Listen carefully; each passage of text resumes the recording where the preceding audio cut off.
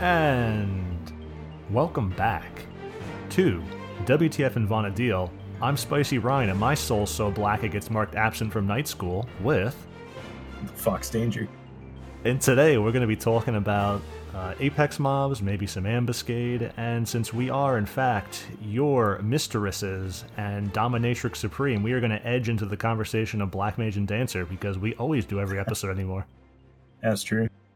Yeah, man. I really liked the Zola video on this month's Zambu because it wasn't their normal. We're just gonna hyper smash everything. They took the actual strat for Ambuscade and just ran with it, and they just clear it in 2 minutes. Is this the double death on the Cactuar from a million years ago? Yeah. Okay, good. Yeah, it's a magic burst strategy that wins in less than 2 minutes. I haven't fought it in several years since it was bursting Blizzard on the cactus multiple times while it ran around. Oh boy. With the ads and everything, so I have not done it since then, so now it should be even easier. Maybe I'll get my Black Mage up to death level this month. I'm like 50 job points. We were...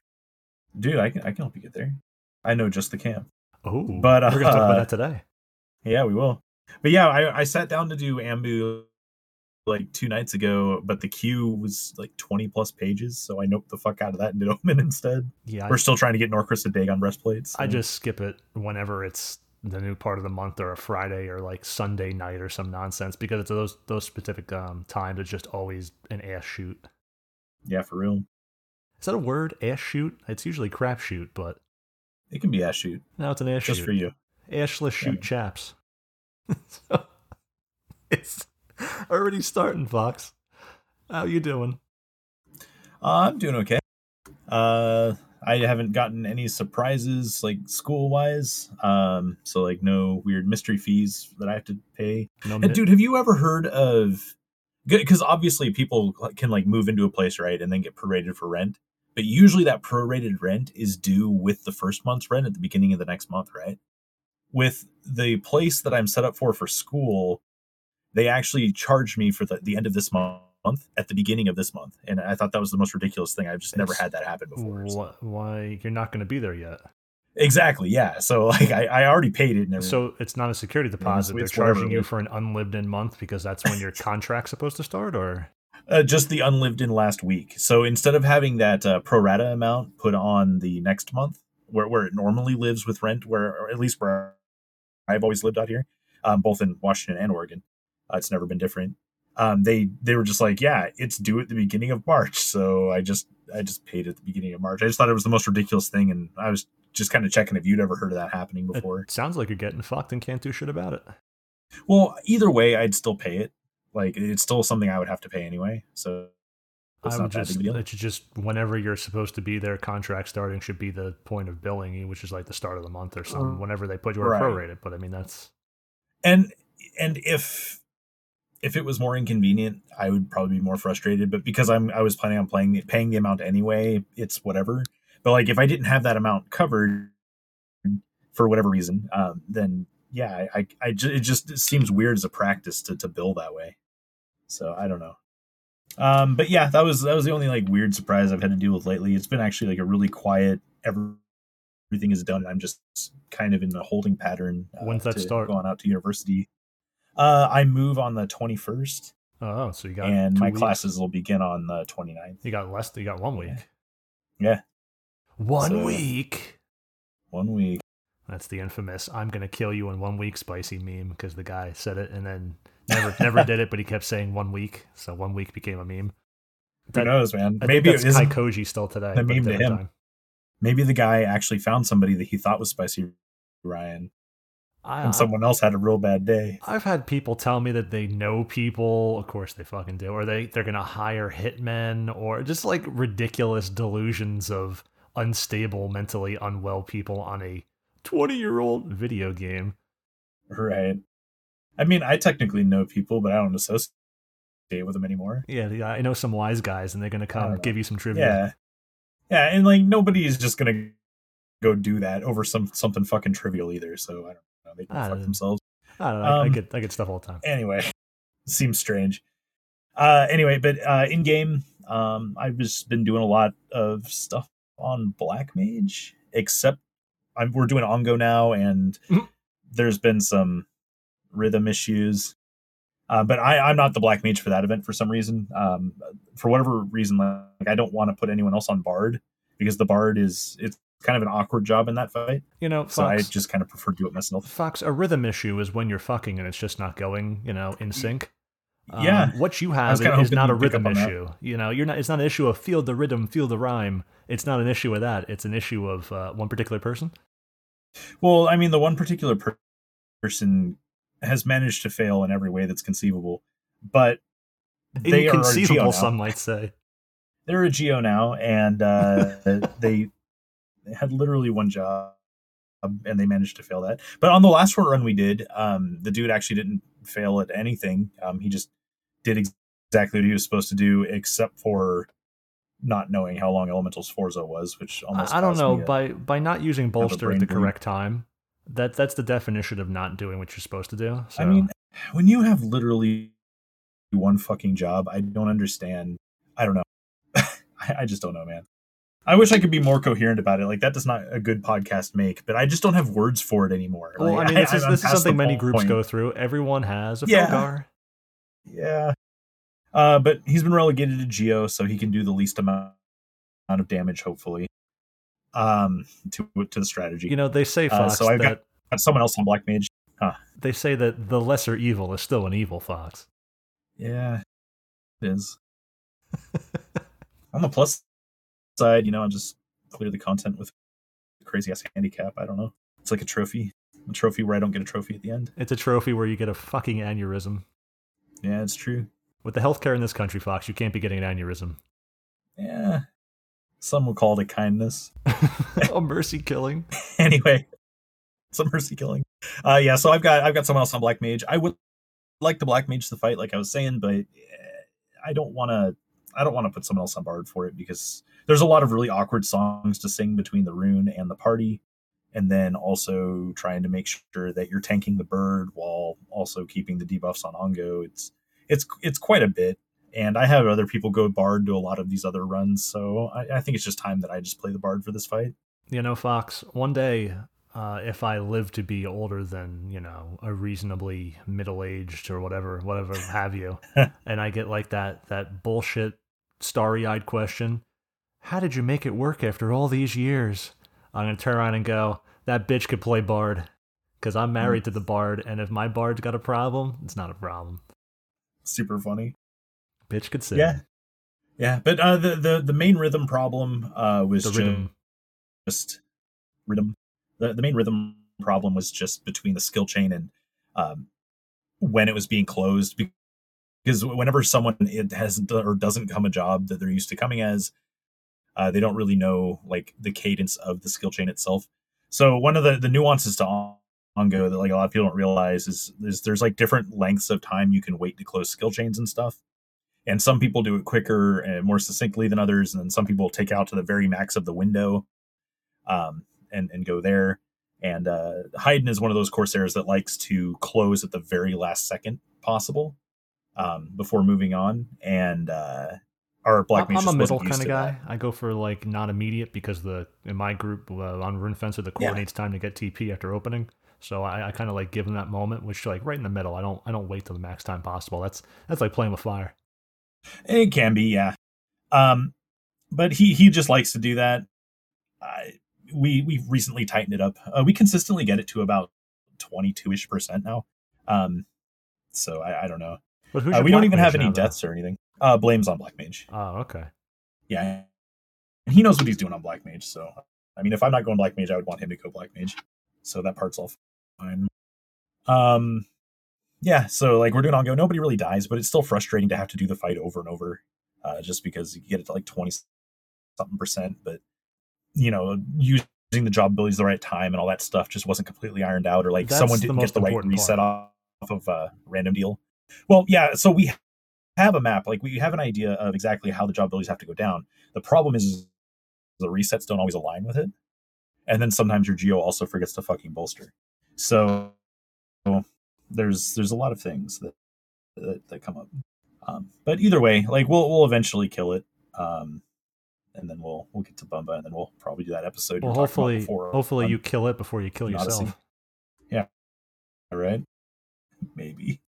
I don't know. I've already capped V25 Bumble already, so I'm looking back and I'm like, oh, Fox. Yeah. Well, that error body really took it out of us, and have one member basically sabotage weeks and weeks of runs without us knowing it is really frustrating. I would have taken measures at this point. I've talked about it. I've dipped the toe in that, like, come on, just do it, kind of pool. But now I'm at the point where it's just like I would have already taken care of this. I would have taken old Yeller out. Here's the problem, and this is just kind of me. I honestly just don't want to replace him. Yeah, because see, that's the difference. Is you won't do yells, and I've done yells, and I've replaced people through Shoal Sea farms. I only got to replace 1 or 2 people. It's easy to find eventually one that keeps coming at the same time, because it's usually the same time, and therefore they can do an M. So eventually you just kind of find a Tetris block that falls in place, but you don't want to deal with those people, which is understandable. I don't. Yeah, I'd rather take the fail that I know how to work with than the fail that's completely unknown. And that's sad, but that's what that's the devil you know.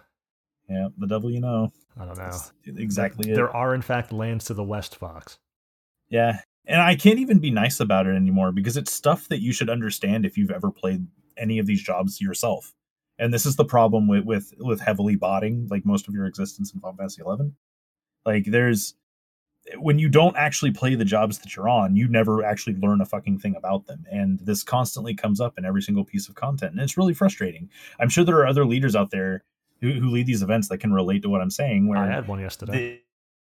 They have they have another blacklist. The player that somehow doesn't understand their job, and they have the one job that they're supposed to be good at, and they don't. This is the first time I had auto JA happen in a pug run that was, like, ridiculous. I'm like, are you fucking kidding me? Yeah, but did you have to explain to him how long Elemental Sforza was? Imagine a world where all you have to do is know how long Elemental Sforza is. Yeah, I think I remember saying something about that. Last night I was in the group after my runs were done. I popped in with you, and I lost it. I didn't press the button down. This is why push to talk is also super important. I fucking lost it. So I hear you guys doing Ongo and everything's going on. And so Felgar's on Geo now. Of course, we've established that. But just to reiterate that groundwork to this story, he's on Geo now. And I suddenly, you guys call out for Bolster. And, or it was like, you said you got a magic accuracy down or whatever. And it was after you yelled at him for Bolster last time for missing it because no how long Sforzo is, which is 30 seconds, by the way. It's just like invincible. I mean, at level 20-something in this game, and I knew nothing. I knew Invincible was 30 seconds. But nonetheless, just saying. You go and say that he's like a Sforzo off, or did Sforzo happen? And you go, well, the bird's out, so if the ad's out, then Sforzo's happen. And he goes, no. I'm asking contextually in the moment. When he said, you don't understand, I'm asking contextually in the moment, I just fucking lost it. Yeah, I mean, how are you supposed to respond to that? Well, were you not here this whole time? All you said is, yes, if the ad's out, then Sforzo's been used, because it uses Sforzo and calls the ad out every single time. It's like clockwork. Every single mob works this way. And his every single one for every fight at every time, and you've already repeated this fight multiple times on him doing this. So it's like the moment that you say, yeah, whenever the ad's out, the 1 hour has been used, and he goes, no, you don't understand. I'm asking contextually in this moment. And I just at first I just started cracking up, and then I just was so dumbfounded by how fucking stupid it was. I'm just like, what the fuck? Am I in line at the DMV? What the fuck is this? Contextually in the moment? Are you running for Freeholder? What is this? Have you ever cleared all the V20s as a group of 5? Because I have. It's like, I don't know. You're at the point now that your mental state is walking up and going, let me ask you something. Ever dance with the devil in the pale moonlight? Exactly, dude. Exactly. Like, I just can't be nice about it anymore. There are certain expectations that you have when you're doing some of the most difficult content in the game. Yeah, people should understand how this stuff works. And it's not like I'm asking him to, like, custom brew a set knowing the exact stats of Ongo to, like, nuke properly on Black Mage or something like that, right? Something where you have to, like, balance the set properly and evaluate, like, where all your magic accuracy and int numbers are, and actually understand why you're wearing the fucking set that you're wearing instead of just throwing any random ass thing together and trying to do that. another frustration that I've dealt with recently. Um, it's not even like I'm asking him to do something like that. I'm asking him to understand a basic game mechanic and the duration of a specific ability for a job he fucking plays and has played throughout our climbs. That is the point where I start to lose my shit. You know, the proper response is I just can't be nice. Take a fucking can of Campbell's, the alphabet soup, and then just pour it all over him. Just throw it right at him, so all the letters come out. Because he's just throwing random words at you contextually in the moment. You don't. No. You're Fox. You're wrong. I'm trying to ask. Like his other line is, "I'm trying to reach consensus." Is his other fucking line. Yeah, it's word of the day corporate flavor soup that's being done. Where he's attended so many board meetings that.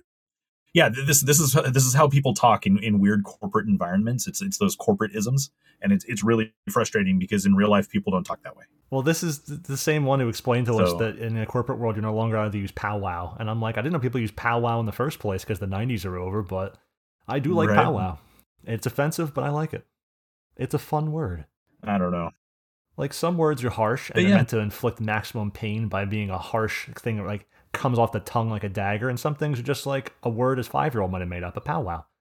Yeah, I can understand like accidentally screwing up some part of the fight where it requires some sort of like technical know-how or it requires coordination with like another person. But like this is base level. I could have looked this up on the wiki because I have one fucking job shit. Like he can't even cast spells besides geomancy. So I don't even. What does he do when he sits there? Does he burst? I mean, what is he doing? No, I don't let him burst. Because he would screw it up. Because he would ruin the black mage damage. Well, there's a reason he's not on black mage. But yeah, so I don't know. Like sometimes you just have to vent those frustrations. But I mean, I just don't understand it, man. Like it baffles me. Like it's so the stuff that gets messed up here is so basic that I don't understand how it can be messed up, and that's where I just can't relate to it in any kind of way to where I can have an understanding of it. Like it's impossible. So it's impossible for me to understand what's going wrong. There's an old meme that wasn't like a big meme. Like it's not like the penguin or any like those other old school memes. Is it the lady crying? Is it the lady playing the flute and crying? No, that's your favorite one. That's an old school meme. Yeah, it is my favorite. But this one was a YouTube meme. It didn't like become like a thing. It was a YouTube meme like when YouTube was much younger than it is now. And it was a guy playing like Madden, whatever fucking year it was, because Madden's every fucking bullshit cash grab you. And like his player got a broken leg in an online game, his running back or his receiver got like a broken leg. So he's like playing the game with a broken leg, and he's like playing a replay, doing a voiceover like he's Tony Romo up there in the box. And he's like, it was a touchdown, but the guy runs like 70 yards with a broken leg. He's like, let's get in the mind of a champion. He did that noise. I'm not just doing that. He's like, oh, yo, dog, my leg's broke, but I got to carry the team on my back to the 30, to the 20. My leg's broke to the 10. Touchdown. And it was just like, that's what it's like in your group right now. My leg's broke, but I got to carry the Felgar on my back. I don't know.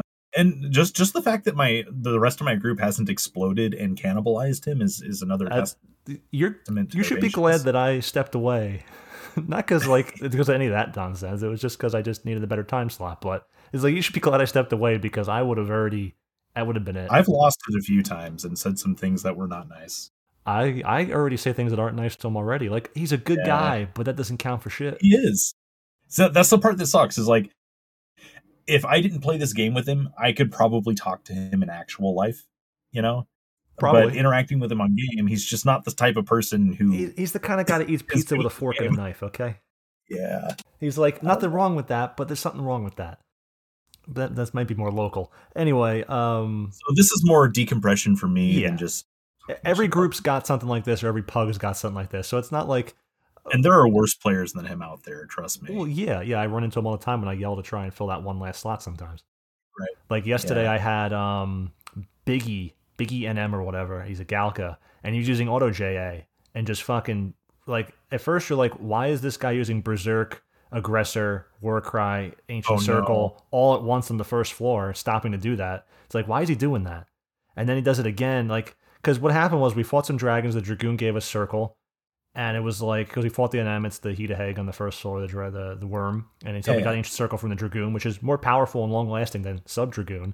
And this guy later on, we had Pucks, so later on, this guy overwrites it. And I said, like, that's a weaker circle. Don't do that, please. And then he just does it again with not fighting any dragons, does it again. And then as soon as it's up again, he just does it again. So then we go to the last floor, and we have Dahaks. And we fight Dahaks because we take a Scholar, we do End Water. And then you know... It's fine, but he overrode it again. And I fucking just go, what is wrong with you? And then, to top it off, that's one thing. He would have gotten blacklisted because he's doing that already. It's like, what the fuck? And he's not answering.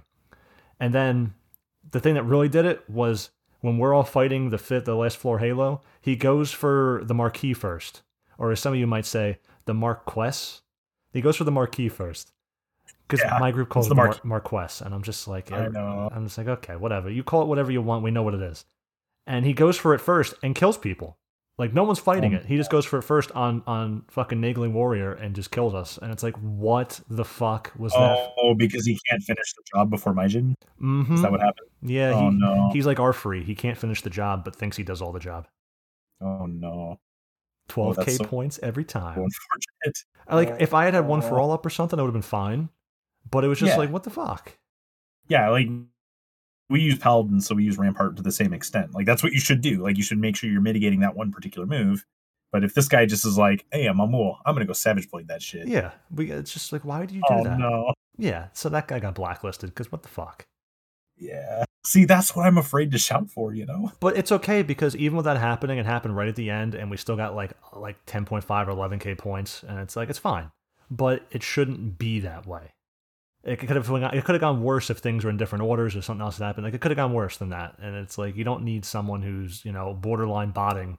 It's like, it's ridiculous. So I just cycle through those people, Fox, when I find them.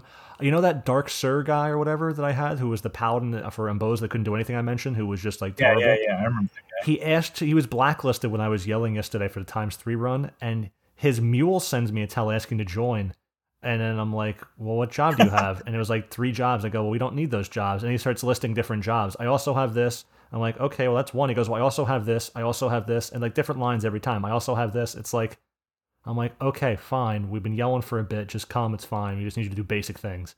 And he goes, okay, invite Dark Sir.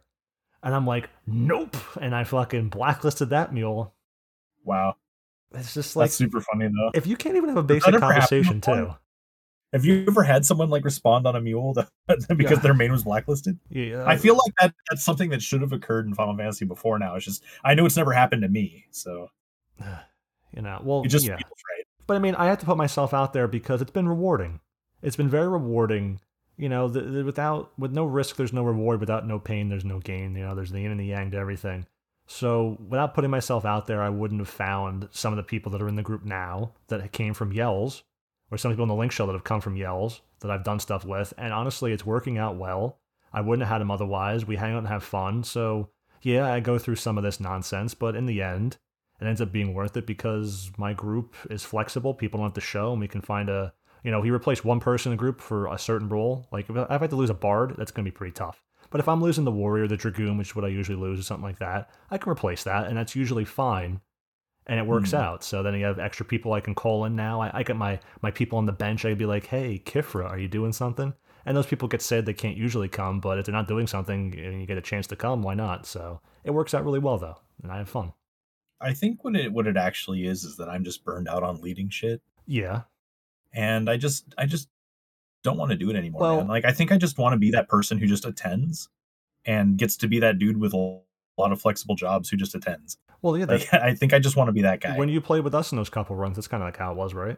Yeah, exactly. And that was really nice, actually. What you saw also, because I'm not, like, you have all the information and facts and math it down and say what everyone's going to do and this and that.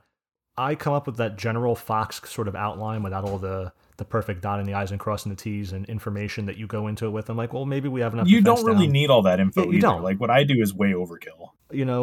And way overkill. So I take the basic ideas. I'm like, okay, we should need a good amount of defense down, attack, stuff like that. We need the right buffs and debuffs to make this happen. How are we going to mitigate this factor? How are we going to mitigate that factor? And like, you don't have to like have everything mathed down to the black mage should be able to do the right amount of damage in this time frame if we pull to this. Like that's the extent you go to sometimes, it feels like. Yeah. And you don't need that. So then you're right. We fail. And even if, we failed a lot, but even if we had everything right in the strategy, you will fail in these runs, not because they're super difficult sometimes, but because, like Ongo, for example, doesn't matter. Like, everyone focuses on how great the black mage has to be. And the black mage has to be reasonably prepared, like master with a right set or a reasonable set. Doesn't have to be EA +1, honestly. Just a reasonable set, points, thought about it, has swaps. But honestly, if you're not in sync as a team, it doesn't matter how great your black mage is, you have to properly be cycling your JAs and maximizing your damage during Gambit and Rake, or otherwise it doesn't matter how great your black mage is, you're going to time out. It's just how it works in that fight. So, like we had problems with like skill chains not being in sync, sometimes going to and no matter how right the strategy always was, it was a matter of people like adopting the new muscle movements and everything. So you will fail as a group no matter how good you are, and then like the run you win will seem super easy when nothing changed. But we just come with the basic outline, and then people start pointing stuff out. Like Jamie will point out something happening in the backline that I don't see because I'm tanking it, and then Table will come up with an idea like this happened, I'm going to change and do this. Like I come up with the basic like, okay guys, let's gather. Like I take like the pseudo leader kind of like initiative and talk to people and see what everyone's needs are, and like I handle some of that stuff. But when it comes down to it, I'll like pose a strategy or something like that, and Table will be like, actually I think it'd be better if I didn't come that shot. Like we like as a group kind of share the burden somewhat, so we don't have to have that one fox doing everything, because you're great, but you need like people that are gonna pay attention and contribute and not fuck up and like be able to take some of that burden off of you. And it's also unrealistic. Like I'm not playing all 6 jobs simultaneously. Like I can't math it out to a T because I'm not the person who's playing every role. And I can't pay attention to the backline as a tank sometimes, I can't see the backline. I'm focusing on other stuff. Like the backline has to be not sitting there saying nothing. The backline has to be paying attention. And like I've had people ask other players for things, and like you can't just like sit there and hope they give it to you. So, well, I've mentioned that we had some flow issues on this Ongo, and between Blamehyde and Norcris, the people actually actively involved in the skill chain, they talk about it after every single attempt, like what could be tightened up. So I let them just run with it, and I don't even really interject my input really, because like they know what they're doing. Like I'm not going to be like, okay, well run it by Daddy real quick to make sure it's okay. Like they know what Big they're Daddy doing. Yeah, Carrot just brought me some sushi, but she just brought me some sushi. The fuck? She went and got, she works enough hours and her work covers a certain food cost, so that's why you get the free pizzas and shit, but free quote unquote. But she brought me sushi, and the reason I bring this up is she took a container like the cat food comes in and put my sushi in a box that holds cat food and brought it to me in that box. Well, I'm using the other thing for cleaning products, so Cleaning products, okay. Would you rather have the cleaning products one? I didn't want you to make a big fat mess. No plate, no, just she brings me a cap can box for like we have no plate big enough for that. Hey, does this sushi taste like bleach? Big fat mess, I don't trust you. It's the size of my hand. We have a plate that fits. It's gonna slide and it's gonna fall over. Like here, it's not gonna fall over. So I'm gonna eat my sushi out of a cat food box. How needlessly complex. It's just a box. Thank you, my dear love and Bard. I should just eat it all next time. I like where her head's at. I probably would have done that. Okay, so I'm jealous, man. I want that sushi. Yeah, it looks like I got a salmon roll. I almost well, there goes some of the soy sauce. If it was not in a box that I was picking up, I wouldn't have just spilled soy sauce in the box. That's good.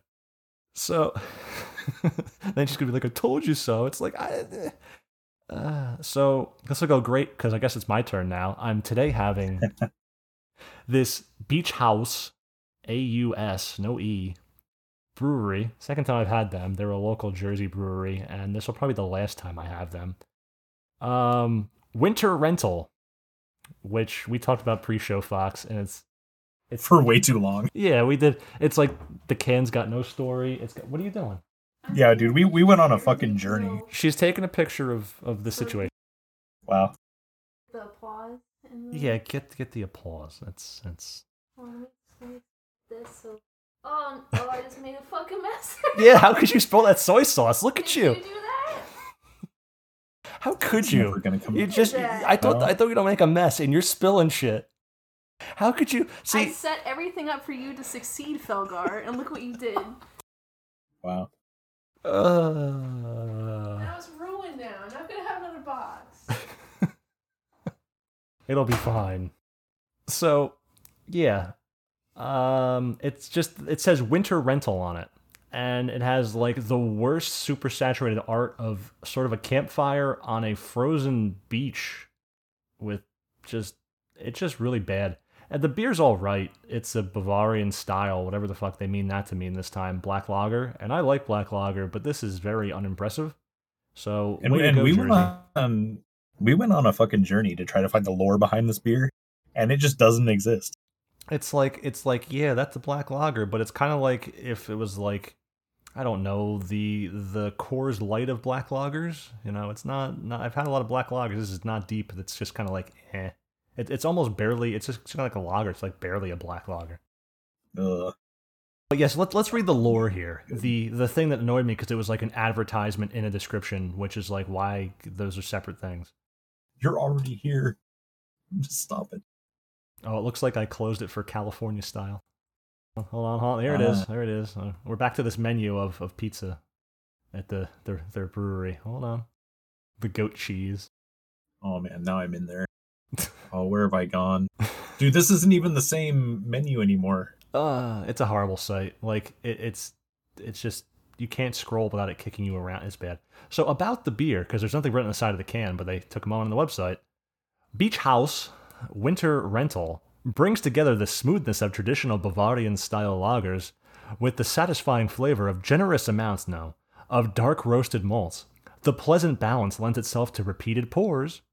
Fuck you, Beach House. Where are they? So what town are they out of? None of this explains how this is a winter or a rental, outside of the fact that you would usually associate winter brews with black lager, right? Oh, they're from fucking So, Belmar. like, what about this makes a rental? What about this makes it like a beachfront outside of the fact that I guess it's Beach House? Like, are we like solving this puzzle? Like, I shouldn't feel like looking at the label on this should be as complex as an escape room. Dude, they've been around for 15 years. They haven't gotten it right yet. What's going on? It says since 2007. I don't know. I expect beer to be decent, damn it. They're like right on the water out there by the beach.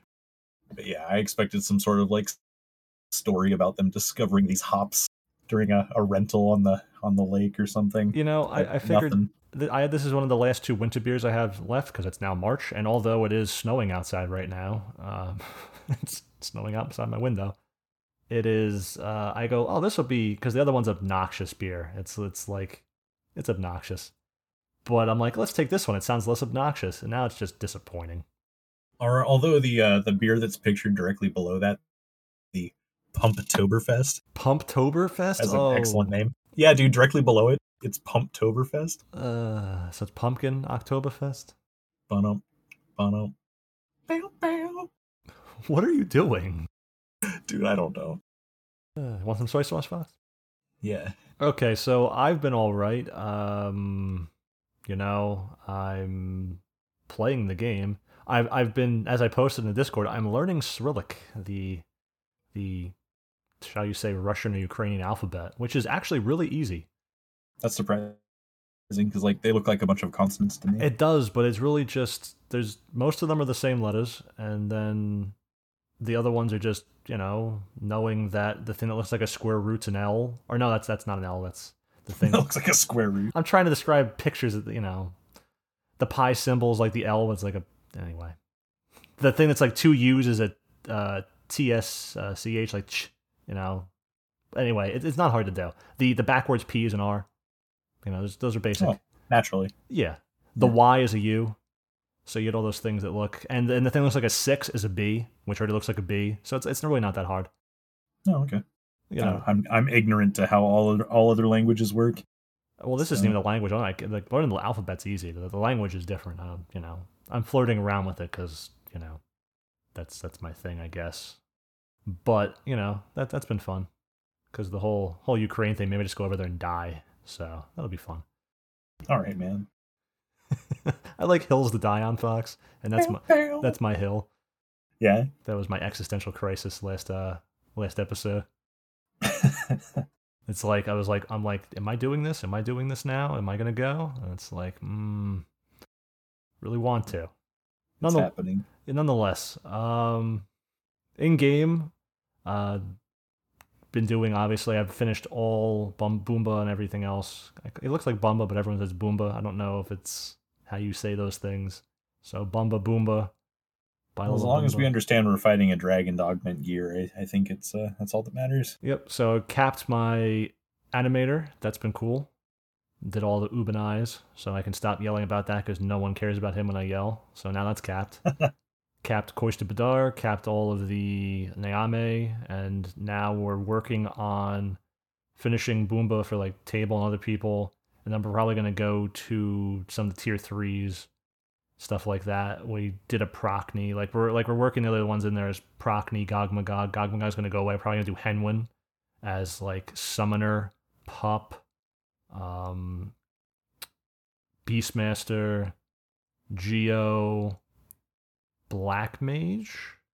Maybe, like, I have to look at the combo of jobs being used there because heals should not be needed, so we don't even need a healer for that because of the puppet. So the summoner will keep hate on the puppet and stuff like that, so I should be able to do that and stuff like that. And I like, people just go in, I gotta tell, it's like, because we invited someone to join because Jamie was out, so we invited someone named Honor W, and they were fine. Except for the whole running in front of Procni. I'm like, because they were on Sam and they wanted to overwhelm, and I said, don't get in front of Procni, please. I'm tanking it. Conal. Don't get in front of Procni, please. Overwhelm's not worth it. And then they didn't listen. And then and I said again, please, like, it was like 15, 20 seconds passed, which feels like a long time when I'm trying, like, no, don't do that. Danger, Will Robinson. And I say it again, don't get in front of Procni, and then they die. And I'm like, ugh. Then they were a corpse. Yep. And they were. No. And since we're doing ×3 farm, we don't have bard songs. We don't have the things that make it easy. We're doing V20 for the win instead of V19, so we're fighting regen. We're going Dancer, Ranger with Arma, which was a godsend. Samurai with Shining One, Dancer, Rune, and Geo. And it's just, you're running basically with just Geo buff, debuff, and I had to use Armor Break, otherwise we would not have killed it in time on Rune Fencer. So we did it with 10 seconds left, which it's super easy if you just go in and do him one and done. You can kill him in like 5 minutes. He's super easy, but without buffs, he becomes super troubling. V19 be easy because there's no regen. The regen was killing us. Oh, I have no doubt. You just turned around and would kill the Dancer or something, because after 10 minutes of fighting, you cap hate essentially, and just there's nothing I can do at that point. I'm trying to keep everything I can up, but it's just super unfortunate. It's like it's the opposite of the Bard meme where you're crying on the flute and can't do anything. When you're the tank and you've been tanking the entire time without ever losing hate, and the fight goes on, you're crying into your surfboard, and you're spamming foil, and you're like, and you see the mob turn for a second, so you like use a JA and hope, and you get it back, and you cast flash and hope the VE and CE that you've been building up with foil and stuff is enough to hopefully keep it, and then just turns around and kills someone after that. And you're like, I couldn't do anything. Yeah, I couldn't hold hate anymore. I couldn't hold him. Well, especially when haste is an issue too. Well, he switched to, we run in with the entrust haste, and then he entrusts haste again when it's off, and then towards the end of the fights when he has to switch up from like Indie Fury or whatever. Oh, I got you. To then haste, which slows down DPS even more. But at that point, it's just kind of like you need the buffs. Gross. And it was really good at the start. We got him down to like 50% with like 7.5, 8 minutes left, and then in that last 50% that took 5 minutes took like 7 minutes and 51 seconds. Yeah, man. I really miss getting the ×3 bonus. I actually can't wait till we just farm again. We're probably just going to farm at V19, honestly. That's what we do, Boomba, at V19. I believe. And honestly, sometimes you just don't win because some shit happens. Like, I don't know. It'll be... Usually the reason you don't win is because you'll have a bad fetter in terms of, like, we've had it where fetters pop and we crit them or weapon scum at the same time and proc them. And Tables cured us enough, because he's on White Mage for that we don't wipe. And we've had that happen, and we beat him, obviously, at that point. Sometimes we beat him before the feathers come out, because he won't use, like, Perfect Dodge or Invincible or something, and you kill him before that 230 happens. But sometimes you just don't, and then sometimes you just don't any of those things and wipe anyway, because, like, as soon as the feathers come up, it'll be, like, a bad denouncement immediately, and it just, runs over. But even that happens, you still, instead of getting a V19, it's like 5,800, you'll still get like 5,200 or 5,400 or something like that for losing. So it's not like, losing 600 points or 500 points, something around that neighborhood of 400 to 600. I don't keep track. I just notice it's not that bad. Yeah, when you're getting an insane amount of you're still getting like over 5,000 for losing. Yeah, you're right. Yeah, it's absurd. And it gets to the point where it's like we might be able to finish them if we proc them and wipe. Because sometimes if you don't proc them and you've wiped, you're not going to start that over because the feathers come out immediately. It's just you don't do that. You're just going to die again. But we've had moments where it's like we have 7 minutes left, guys. I want to just raise up, but then it's if anything happens, we don't have all the buffs and everything, and it's like if it's that close and people are still weakened or anything happens, anyone dies, we're now going to be setting back our next NMs. And it's like, usually it's not a problem, but when you're trying to do Procni V20, you don't want people dead. So it's like, just sit here and take the points. We're not going to, worst case scenario, we die again. And it's like, fuck it. Yeah, it's a lot more chill when you don't need to clear anymore. That's for sure. Yes. You get options. Yeah, someday I'll get frustrated at V20 Bumba. I feel bad for you, group. Yeah, so do I. But you know who I don't feel bad for? Darkser? People who pay 140 mil for Chloris buds. Oh, jeez. Yeah, I thought I saw that in the Discord, and I remember you were saying something about it. Lucifer asked today why we don't have a best thread of the month. Like, why don't you guys have more, like, instead of like the worst this, the worst post of the week, the question we weren't asked, we're going to answer anyway because we're forcing it upon you. Like, instead of like those overarching negative tones, why don't you just like, what's the best one? And pre-show, I told Fox, I go, outside of like Martel discovering the elemental resist for full resist, needing this piece of gear on for resistance, or like the actual resistance from a spell or rune or something, like that's great positive news that we share, and it's like, oh, this is really cool that we still find stuff out. Outside of like raw optimism of like, I enjoyed the game. Like there's really not a lot of positive things to point to.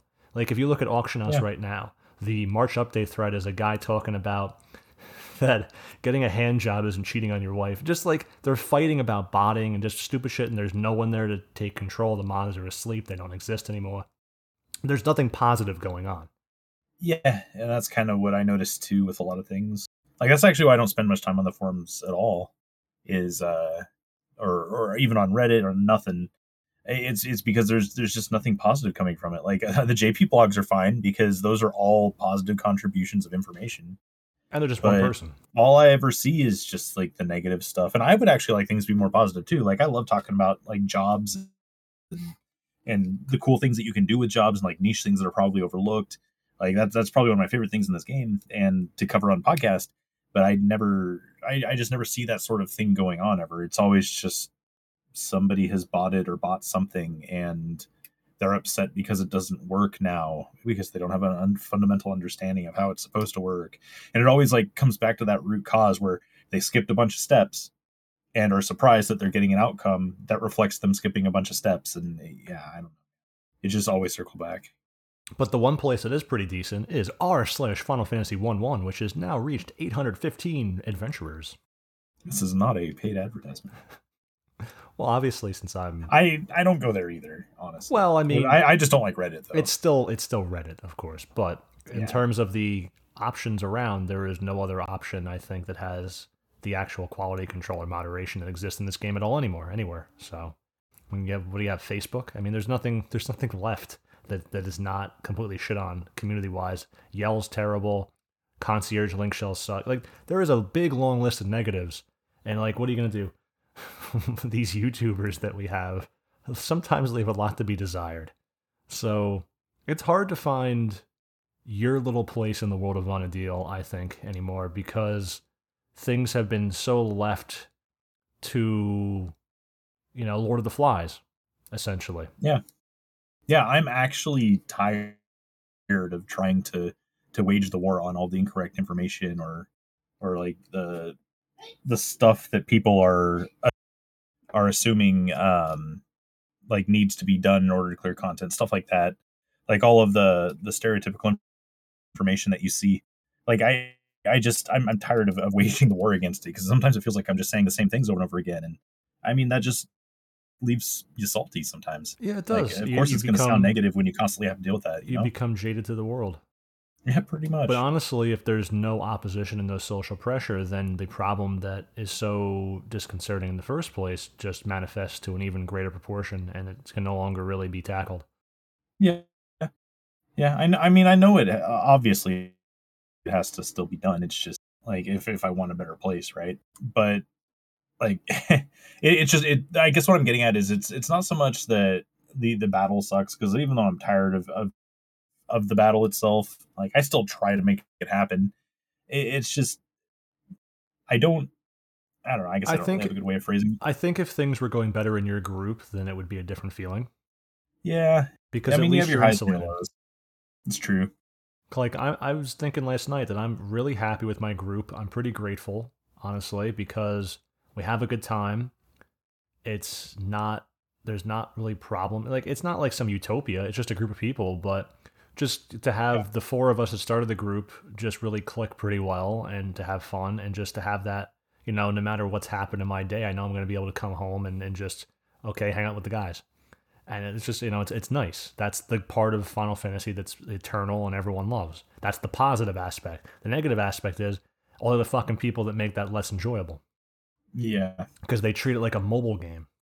Yeah. So, and you're battling against that for long enough, and the negativity is just part of that in you at that so point. in my number 2 link shell, there's the guy Sonrisa, Sonrisa, whatever it is. And they asked while I'm doing, they're just asking link shell. It wasn't like they asked me. They asking link shell while I'm doing shoal or whatever, or waiting to go in, is Verithragna worth it? And I'm like, I give them the indirect answer of, well, do you have other stuff? Do you play other jobs? Are you geared up? Do you have no gear? I mean, what's the context here? What are you doing? And they didn't even answer me. Other people were like, yeah, it's worth it. So they just went with, okay, I'm going to make it then. Less than 24 hours later, they go, Chloris Bud's done. They go, congratulations. And then it comes out like right after that they paid 140 mil for their Chloris Buds, which is ridiculous.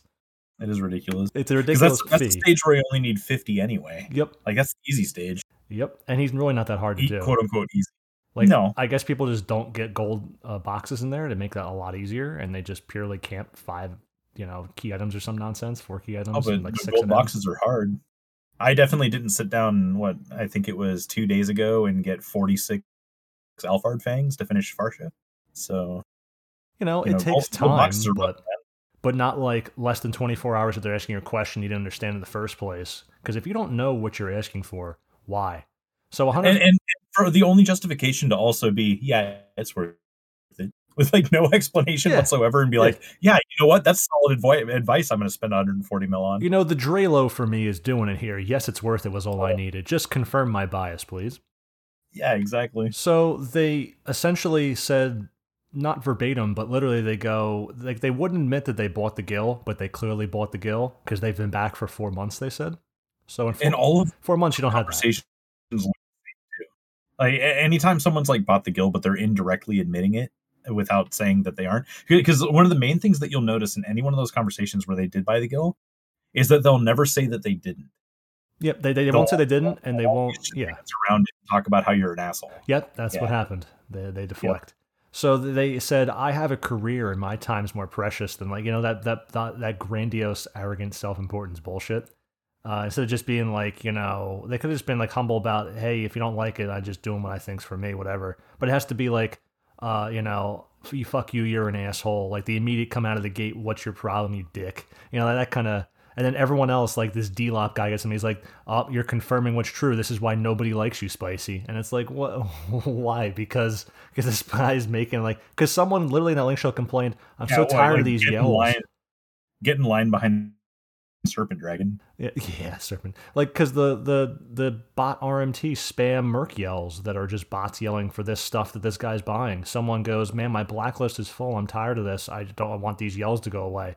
And it's like, the same link shell, not long after that conversation happened, it's like, this is the point. You doing this is making this person's experience rather unenjoyable needlessly because you have a career.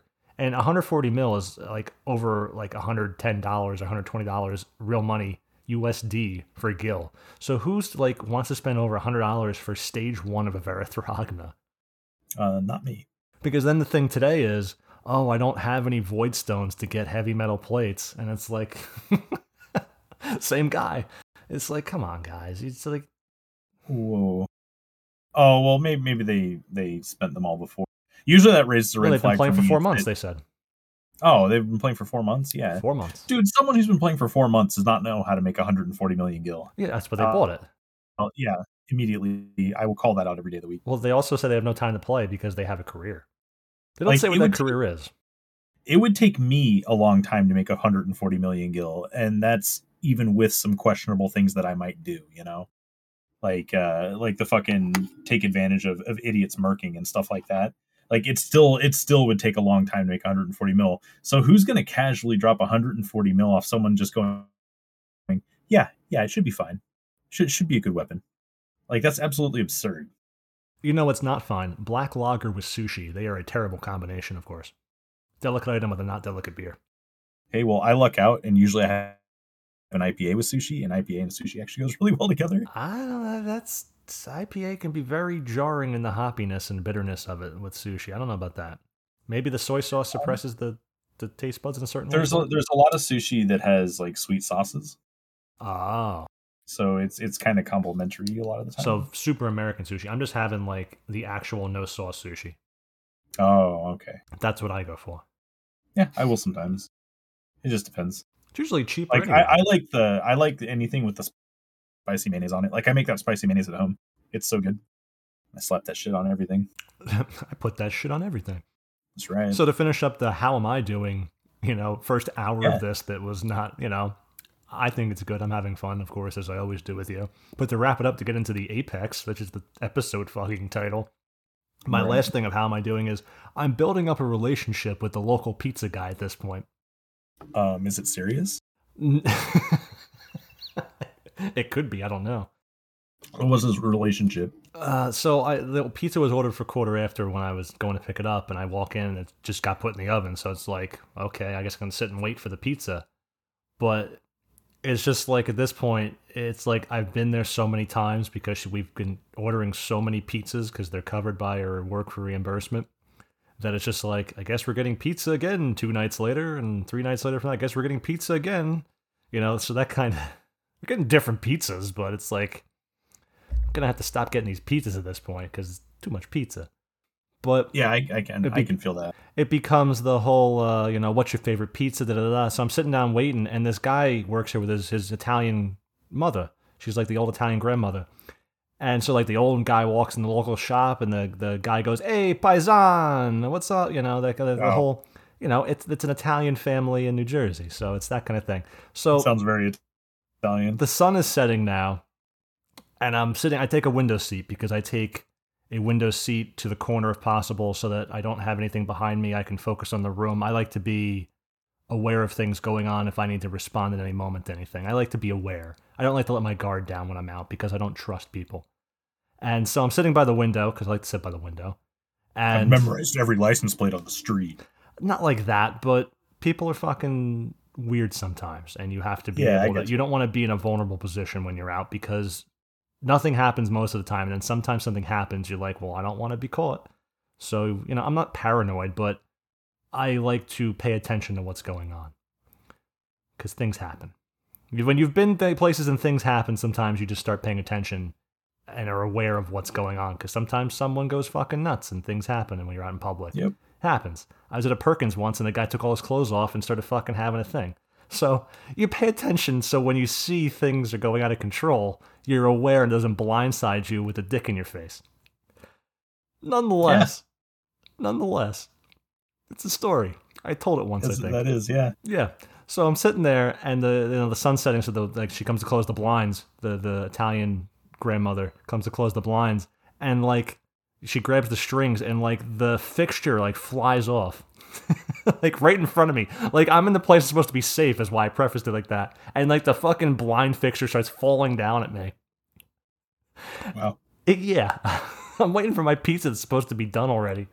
And she comes over to do this with her her apron and all this nonsense you would picture an Italian grandma from the country wearing. And it comes down and she goes, and she starts going, that piece of shit fangool. And I'm just like, Wait. Did they have to call Carrot and have her come down and get you out of the blinds? No, no, but it was great because this Italian grandma yells fangool and stuff, and I'm like, I am in the right pizza parlor. This is the place.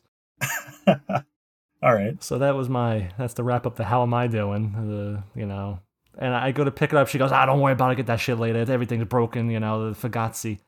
And I'm like, yeah, it's pretty fagazzi. I don't understand what any of those words mean, but I actually really like the pizzas that are extremely basic. Like, I don't like a bunch of shit on my pizza. Like, maybe some spinach.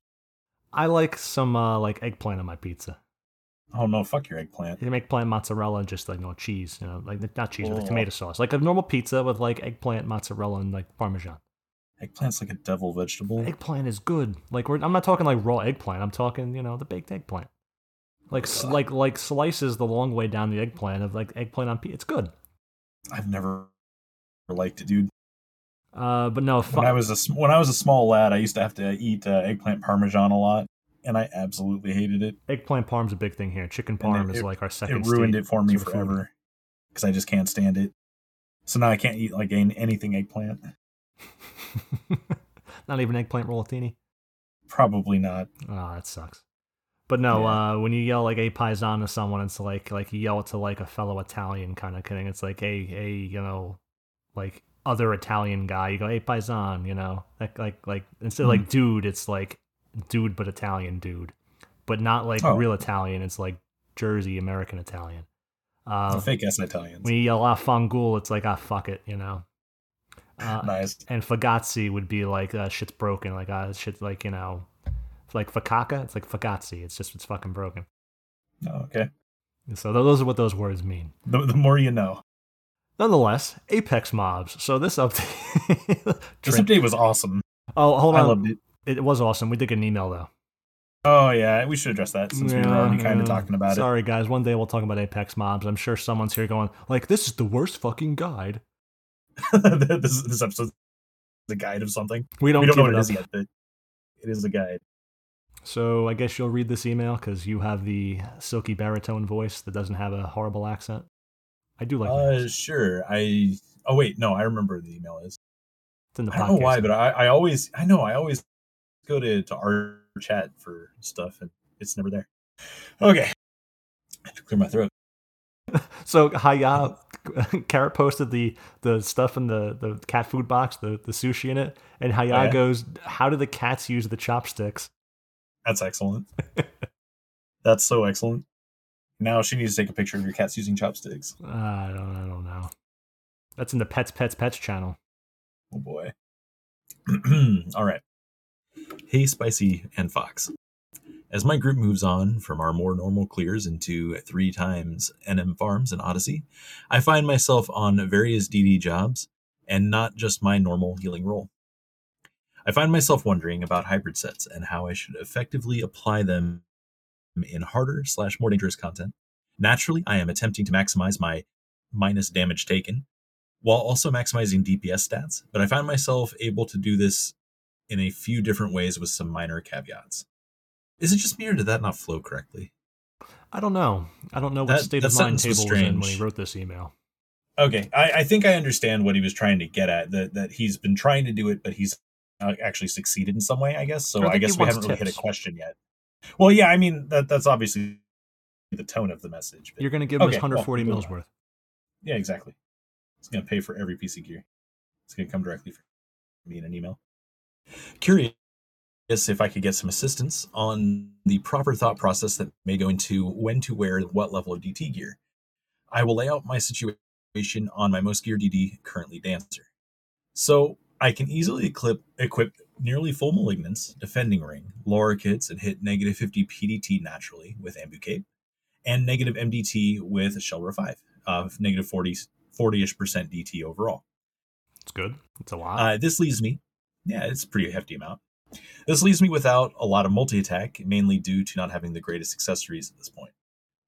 My other option is also hitting essentially the same negative PDT / MDT after Shelra 5 with a good bit more multi-attacking gear, utilizing other pieces with negative PDT on top of other DD stats.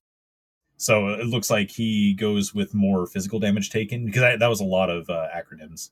So I just kind of want needs a little more separation. Clarify that because it's kind of hard to listen to. Yeah, Table, take notes because. Well, I just want to clarify this sentence because, like, even saying that, I found myself losing track of it. However, this leaves me with a substantially lower amount of negative Miva, which I assume is positive Miva, was supposed to be overall, and DT for breath damage, I guess. I probably should not stand in front of the mob either way. Well, you're on Dancer. You might. I believe that was a reference to the Honor W guy. Honor Woo Woo that standing in front of Prockney. Honor Uwu that was standing in front of Prockney for Overwhelm when you should not do that. Awesome. The second set has slightly less store TP, but a lot more triple attack. But overall has older gear and thus less negative. Why is it older? Well, okay, so I think older gear would be like some relic pieces and maybe some ambuscade. Okay, so like Horos shit for Dancer. See, I told you we're gonna need the Dancer. Yeah. Where it's like real mid the line, probably lower end magic evasion. Yeah, it's not the best, but it's not terrible. The relic stuff came out at the time it came out back in 5 years ago. Oh man, it's been a while. It got DT and other good stats, so the stats are still in line with other stats, but the magic evasion on those pieces is lower because that was before they started releasing Sakpada, Malignance, even Gleddies, that kind of stuff with higher magic evasion than the pieces ordinarily would have had. So those pieces were neglected at that point in time 5 years ago. Yeah, like Inyanga would have been the only set that has like crazy ass magic evasion on it at that point. Even the SG3s had more magic evasion than those relic pieces. That's true. A lot of them did, unless it was the terrible Arc set. But that's that set was probably one of the worst travesties of a set made in a long time in this game. It's straight bad. Worst set of the week, Arc or Arca, whatever it is. Yeah.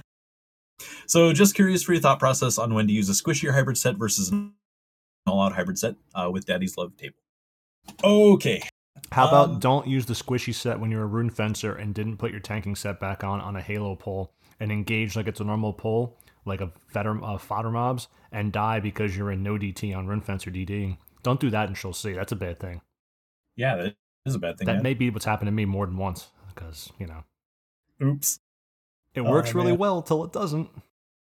I really need to start doing some shoal runs as a Rune Fencer just to get something different. But anyway, as far as it's working really well. Not to cut you off, I'm sorry. It's okay. We'll get back to the email in a second to give my perspective on it. So I've done it where I evade, fully evasion. It's easy. Any new rune that doesn't have like Nayame and shit would do well with if they don't have Epio and stuff. You will do well to have your Bard Pianissimo 2 Mambos on you because then you can evade outside of casting. If they sleep mobs, you're fine. Then you can just cast and take the hits because you had to be using SIR anyway, which is the same for Epio or non-Epio rune. It just kind of sucks. That's great for new runes. Otherwise, I like using at least 1 mini, usually 2, especially as we go higher up, and then just all our DD songs on rune, and you can just sit there and tank like a normal paladin would and not DD, and you just hold everything the best you can, which doesn't really matter because I was doing that for a bit, and I stopped doing that because people weren't dying if they did have hate for a moment because the mobs die pretty quickly. And we have Embrava / Regen 5 and the Scholar can cast Cure. So what I do now is I use on normal fodder mobs, I might like run in and gather them and maybe I'll cast a Sheep Song. But if everything's spread out, I'll just start engaging with everyone else because the mobs are dying. And I'll just wear full DD gear like Adamar and shit on Rune Fencer with Epio. And then when AM comes on, I use a Sheriff's Harness and like some DT feet, and everything else is this purely DD gear. And I'll just spam Dimidiation with R8 now, Epio to hopefully 2-shot or get stuff down or finish something off that someone Savage Bladed. And I do that to speed the run up dramatically because I might as well do 10% of the parse if I can by doing that instead of just standing there when it's not needed. And it just, we're getting 12K on runs sometimes. 11K, 10.5 at the least, usually like 11K plus, 11.5 on a decent or good run, with me doing that on Rune. So just my perspective on taking Rune to She'll See for anyone to, Yeah, that's pretty sweet. And that's kind of what I've been considering. Because like the Paladin's nice, but with the Scholar there, you don't really need a ton of healing because like the Scholar's got that shit covered. And you do fair damage. I'm doing over 20K on the Behemoth floor 4. I did like a 23K Dimidiation. So, I mean, that's with Soul Voice songs, of course, because we do Soul Voice by that point. But that's for a tank, that's good, because I've been going on blue, and it's just the same. It's great, but until you get to the Fetter, having to pull or slow down in the Fetter to pull from the periphery really kind of sucks, and that's the biggest moment of failure in the run, I think. So just going Rune to control the feathers. Because you can still throw Bathata on, because with AM3 on I have a good amount of DT, my cape, a Sheriff's harness.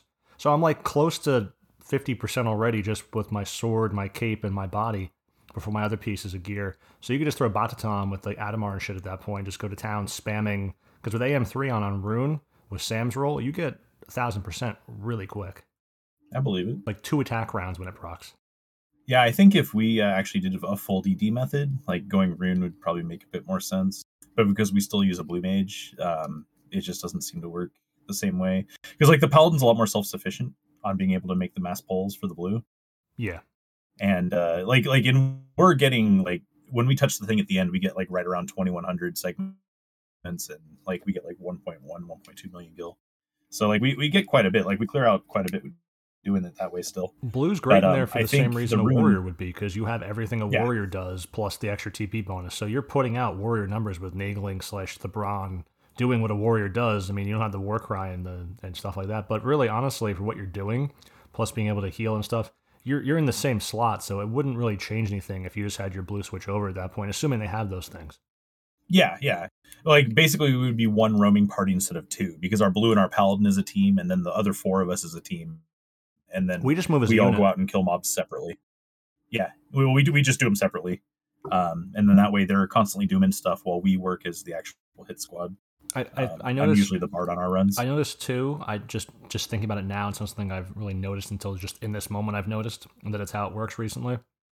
I've noticed too that although we move as a group into families, and we do have overlap more towards the end, people have been naturally spreading out more and not overlapping in the same mob, which speeds kill time up through the whole run dramatically. That is nice. A lot of pug people will get on the same mob and they're not paying attention, to just engage whatever's in front of them. But even as the Rune, I will tab away and get something else next when I see someone's near me. And like as a group doing that, I actually pull quite a bit as bard. Like I'll pull and round things up as bard, and then I'll start engaging later.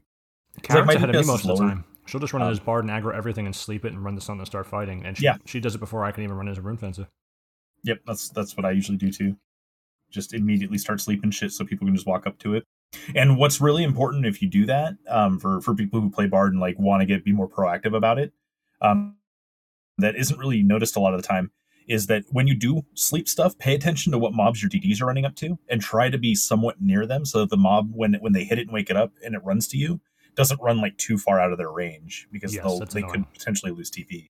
So like there's a little bit more to it than just like sleeping a bunch of shit and then engaging something as a bard. You actually have to be mindful of like where your DDs are attacking. When you're the bard too, if you have everything crypted around you when you sleep it, they're there, they're not running around. So if the bard doesn't run away, everything's still there. Yep.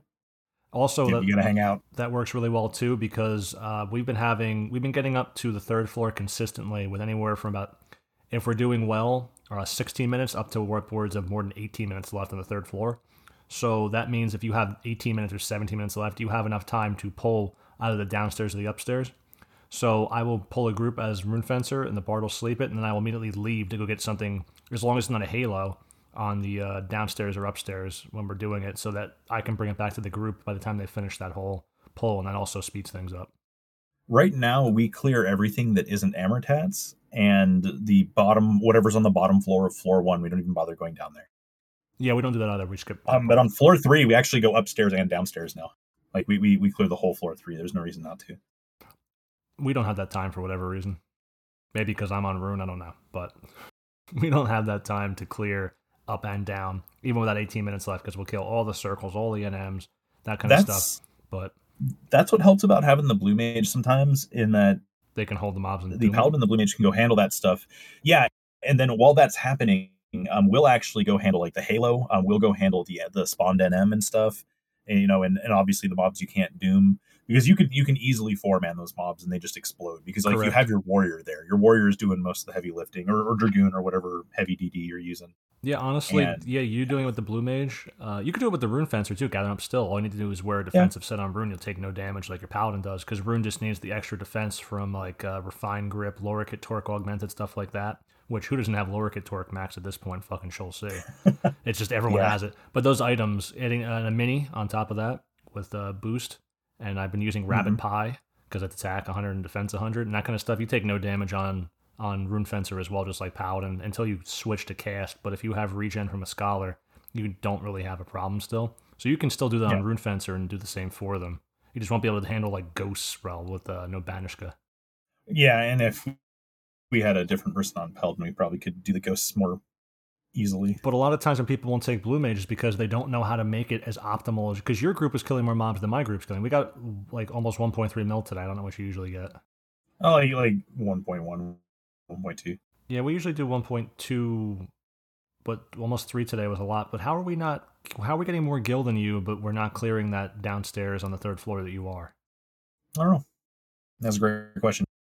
We also skip stuff like Soul Flares. So like Amortat, Soul Flares. Soul Flares die really easily. We just avoid anything that with the Dispel. We kill the Hawks though, because the Hawks are easy. Yeah, but yeah, we skip the stuff like that. Scholar with and then if it's not on floor 1 or 2, sometimes we'll skip the boots because of the Paladin we use. And then the Mage Skellies too will occasionally skip. We use Bar Era too and fight the Wyverns. We don't. We doom the Wyverns. Okay, so yeah. Yeah, they die. Sometimes we do get a random dispel, but usually it's not a big problem. I was avoiding Soul Flares and the group made me. And we've completely lost the email at this point. We'll answer it in a second, but I've never seen the Soul Flares do a purgation or whatever, the Mind Purge. I've never seen them actually. I've seen it, I think. So it does. They do it. They do it, Fox. They do it. Well, we've killed them a couple times on accident because people aggroed them, and we didn't suffer any dispels. But like that's always in the back of my mind. Like, oh fuck, is this the time when I'm gonna have to resing for everybody now? Having a blue mage, you would think that they'd be able to stun and kill the Amartrots or Amarats, whatever they are.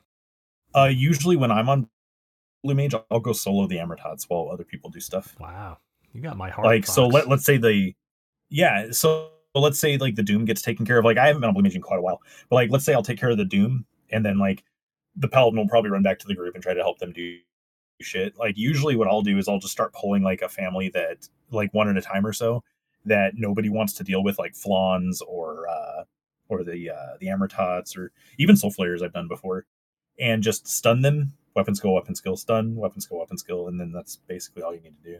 So, how you were talking about your group and everything and how it's going and the way it's making you feel. If you did a pug group for Sheol C versus how your group does stuff, I think you would have a renewed perspective of how much you should appreciate how well operated your group runs just by playing with each other.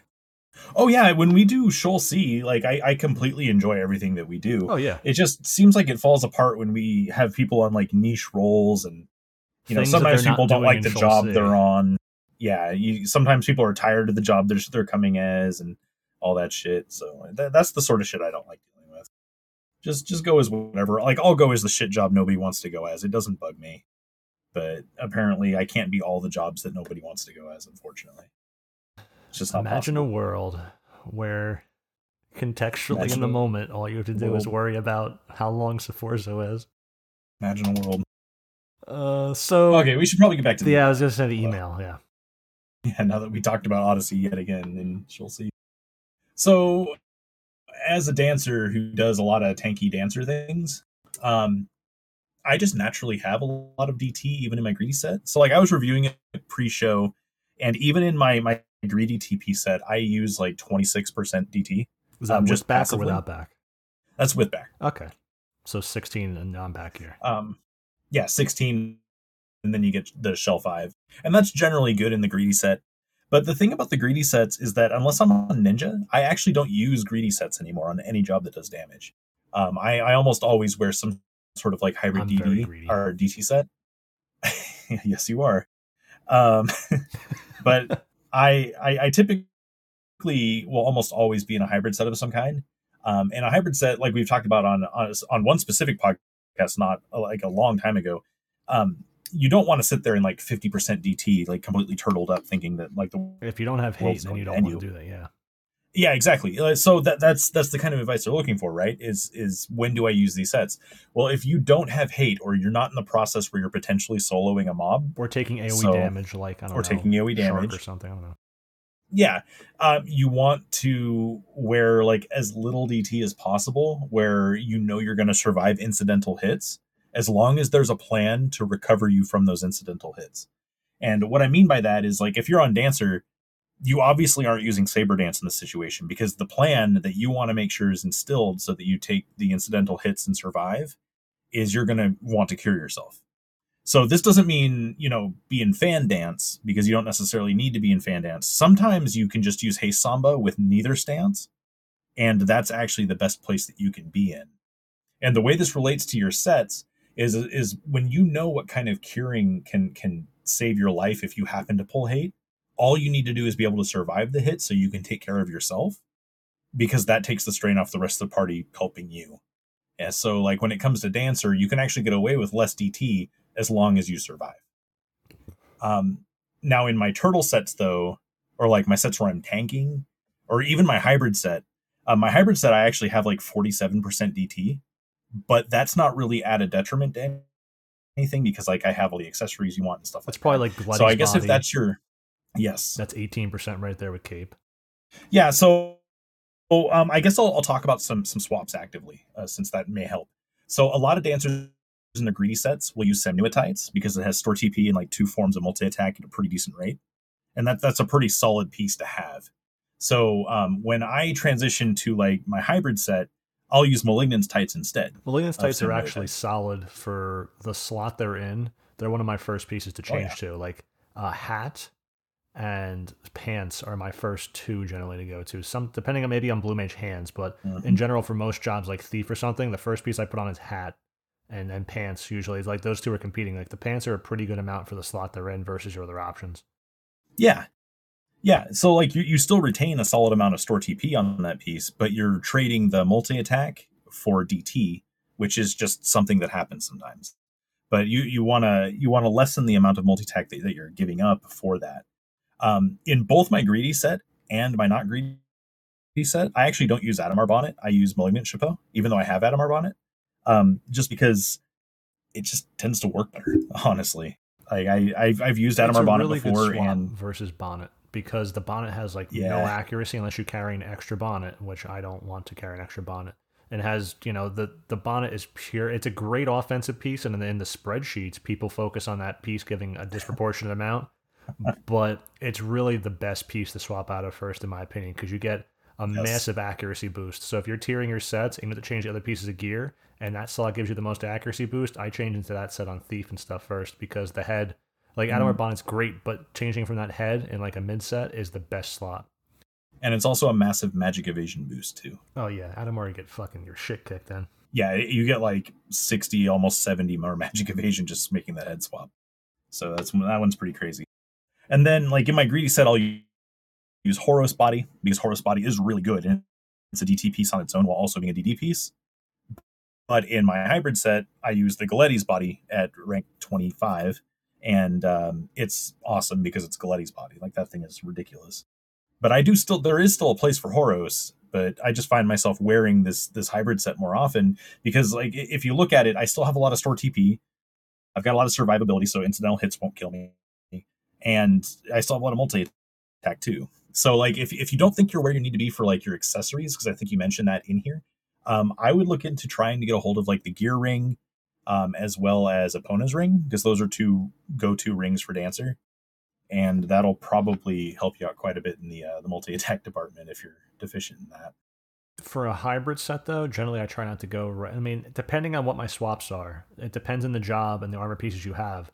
So for a job like Pup, which has tons of DT in all of its best pieces, whether it's Malignance or Empaka, you don't really, it really does. You want to focus on keeping your accessories.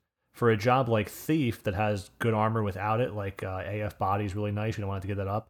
My DT set that's like not full, I'm fighting something that's gonna, nuke me and destroy me, I will use like Malignant Chapeau, AF plus 3 body, and stuff like that on Thief, because that body is really good. So depending on the slots you have on those jobs and what you get from them will determine, like, there's not one hybrid set fits all. Like for a job like Pup that lacks diversity in gear, and it's lucky it has Empaka and Malignance, otherwise it would have absolute dog shit. Like those jobs don't have too much to worry about. Blue too, it doesn't have much to worry about. It only gets Gletties and Malignance, but also Dancer does too, because Gletties Body, once you get it augmented up, I have mine capped now. It's the only piece of Gletties I have capped. The dagger is like 24. But that is, and that in the hands as well, when you augment the hands up high, like those pieces compete. Otherwise, certain jobs like blue don't have anything but full malignance to wear. I actually wear the Adamar hands in both the sets. Yeah, they're really good to swap. They're just a solid piece for TP. Because if you can cap, like they have a lot of accuracy and stuff too, depending on I carry the Bs. So depending on what you use, B is accuracy, by the way, for anyone who's not remembering at the top of their head. Because I know I say that and I know what that means, but B is attack, A is accuracy. A is accuracy. Yeah, so I carry the A's, and I carry the Bs. I carry both of those sets for hands. Fuck that for the head, though. But that's a great piece. It's like a ridiculous amount of accuracy and multi-attack and start TP in one slot. So that for a hand slot especially, like if you can keep those Adamar hands on pretty much any job that uses them and makes good effect in them, which is anyone coming to the top of my head right now, and you can wear a head or legs or even feet, because feet are generally low impact, and then keep your better accessories. Like if you can keep, like on Dragoon, you don't want to give up an Nkwadu ring. You don't want to give up those other things like Sharita earring. You want to keep those items because changing from gear that has ridiculous stats, like, yeah, some Nua pants are great, but they have no defense. The accuracy is rather low on them actually, and stuff like that. Yeah. Honestly, changing to Malignant's pants in this case, because honestly, I keep saying honestly, but honestly, we're so honest right now. I'm not committing perjury in any sense. So here's the thing, like Dancer has a shit ton of native accuracy anyway, though. Yeah, it does, but other jobs necessarily don't.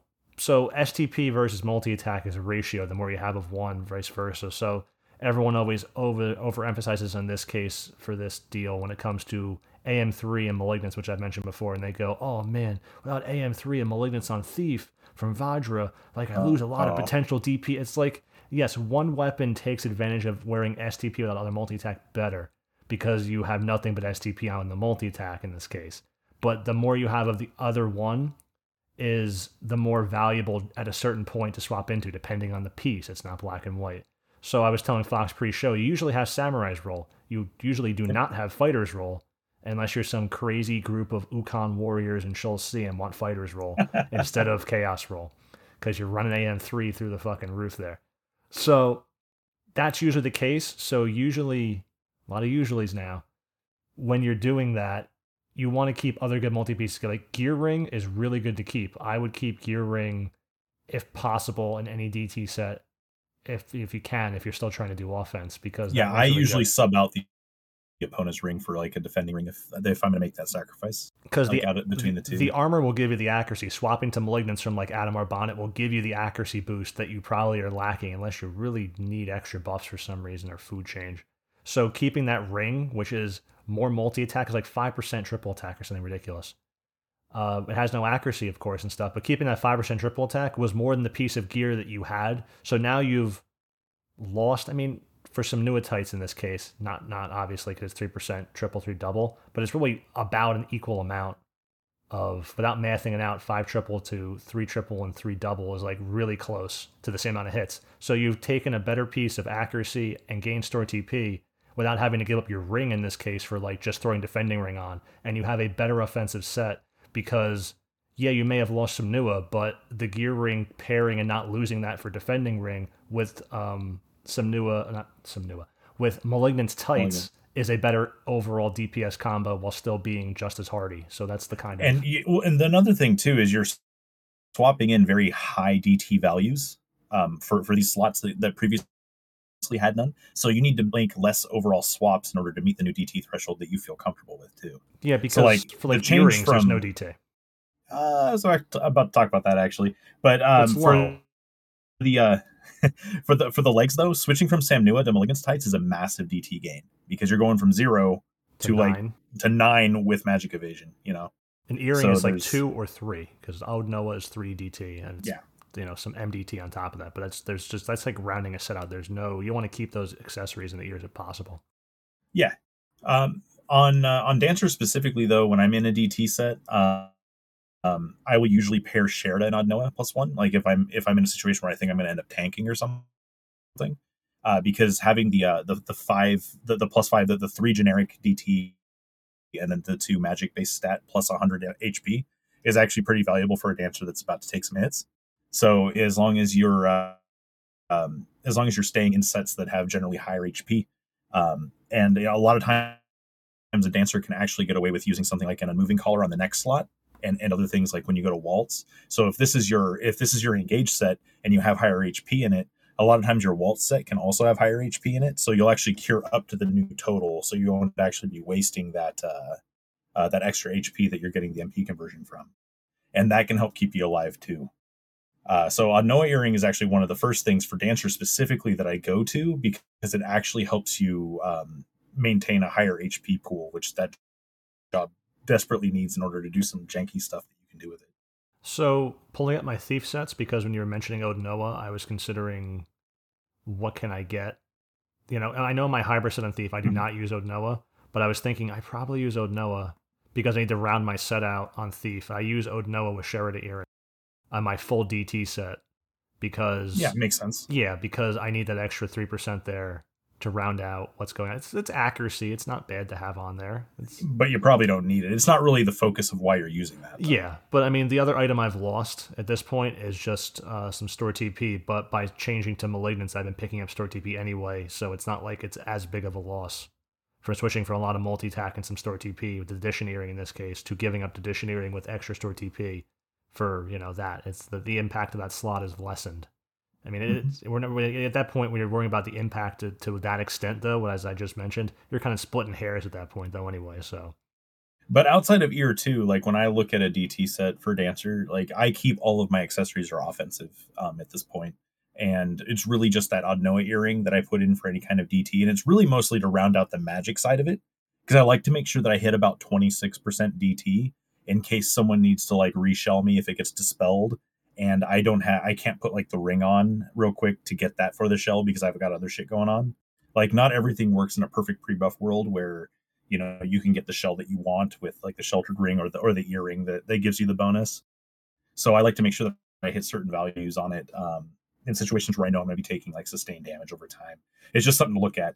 But based on those situations though, I wouldn't necessarily use this set in Shoal C unless I'm soloing mobs that might suck. So like these are like scorpions, or if I'm fighting the slappy birds, the Apkalu, slappy stuff with like nasty AoEs and stuff, I would actually wear the hybrid set forward, because I know that if I'm not taking incidental damage, or if I'm not taking direct damage from what I'm fighting, I might take incidental damage from that stuff around me. That's cool. But like if I'm fighting worms or something, that 26 DT in my greedy set is just fine most of the time, because they're usually a pretty weak mob that isn't going to do much nasty AoE. So I guess just become more familiar with the mobs and get more accessory options for your for those slots, because those are the slots that you can generally retain and not get as big of a DT boost out of. Swap stuff out. And it also changes too if you're not capping haste. You just like have haste 2 only on a job like thief or dancer. You're going to have to also work in generally like an ear slot or something, some Supano Mimi or something to keep that up. So you would have to also be able to change up your set again depending on what's going on, and hopefully keep a Supa in there and not get rid of Sherida earring. Yeah. But yeah, it's a lot of working and building. And even if you don't have the most possible optimal set, if you're thinking about it and looking at the overall, I don't know if you wanted to sit there and record all your stats at the end and then compare them to another set, but that's also, it'd be nice if the game added them up and let us know. That'd be really nice, because then you can compare sets more, aptly. Yeah. Because really, that's what we're comparing. And at the end of the day, like, you want to be ready for a lot of situations, but you don't need to be completely insane. Like you. And I'm completely insane. Yes, I have I think I have about 70 TP sets for dancer in my Lua. 70? Yes, I have 70 TP sets for dancer.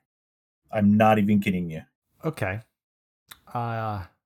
So. And that's because there's a lot of different situations that you may want it for. Like I'm very prepared when I go as a dancer to something. So what you're saying is you sit with your back to the wall or the corner so you can face out to the room because you're prepared, Fox, is what you just told me in the game.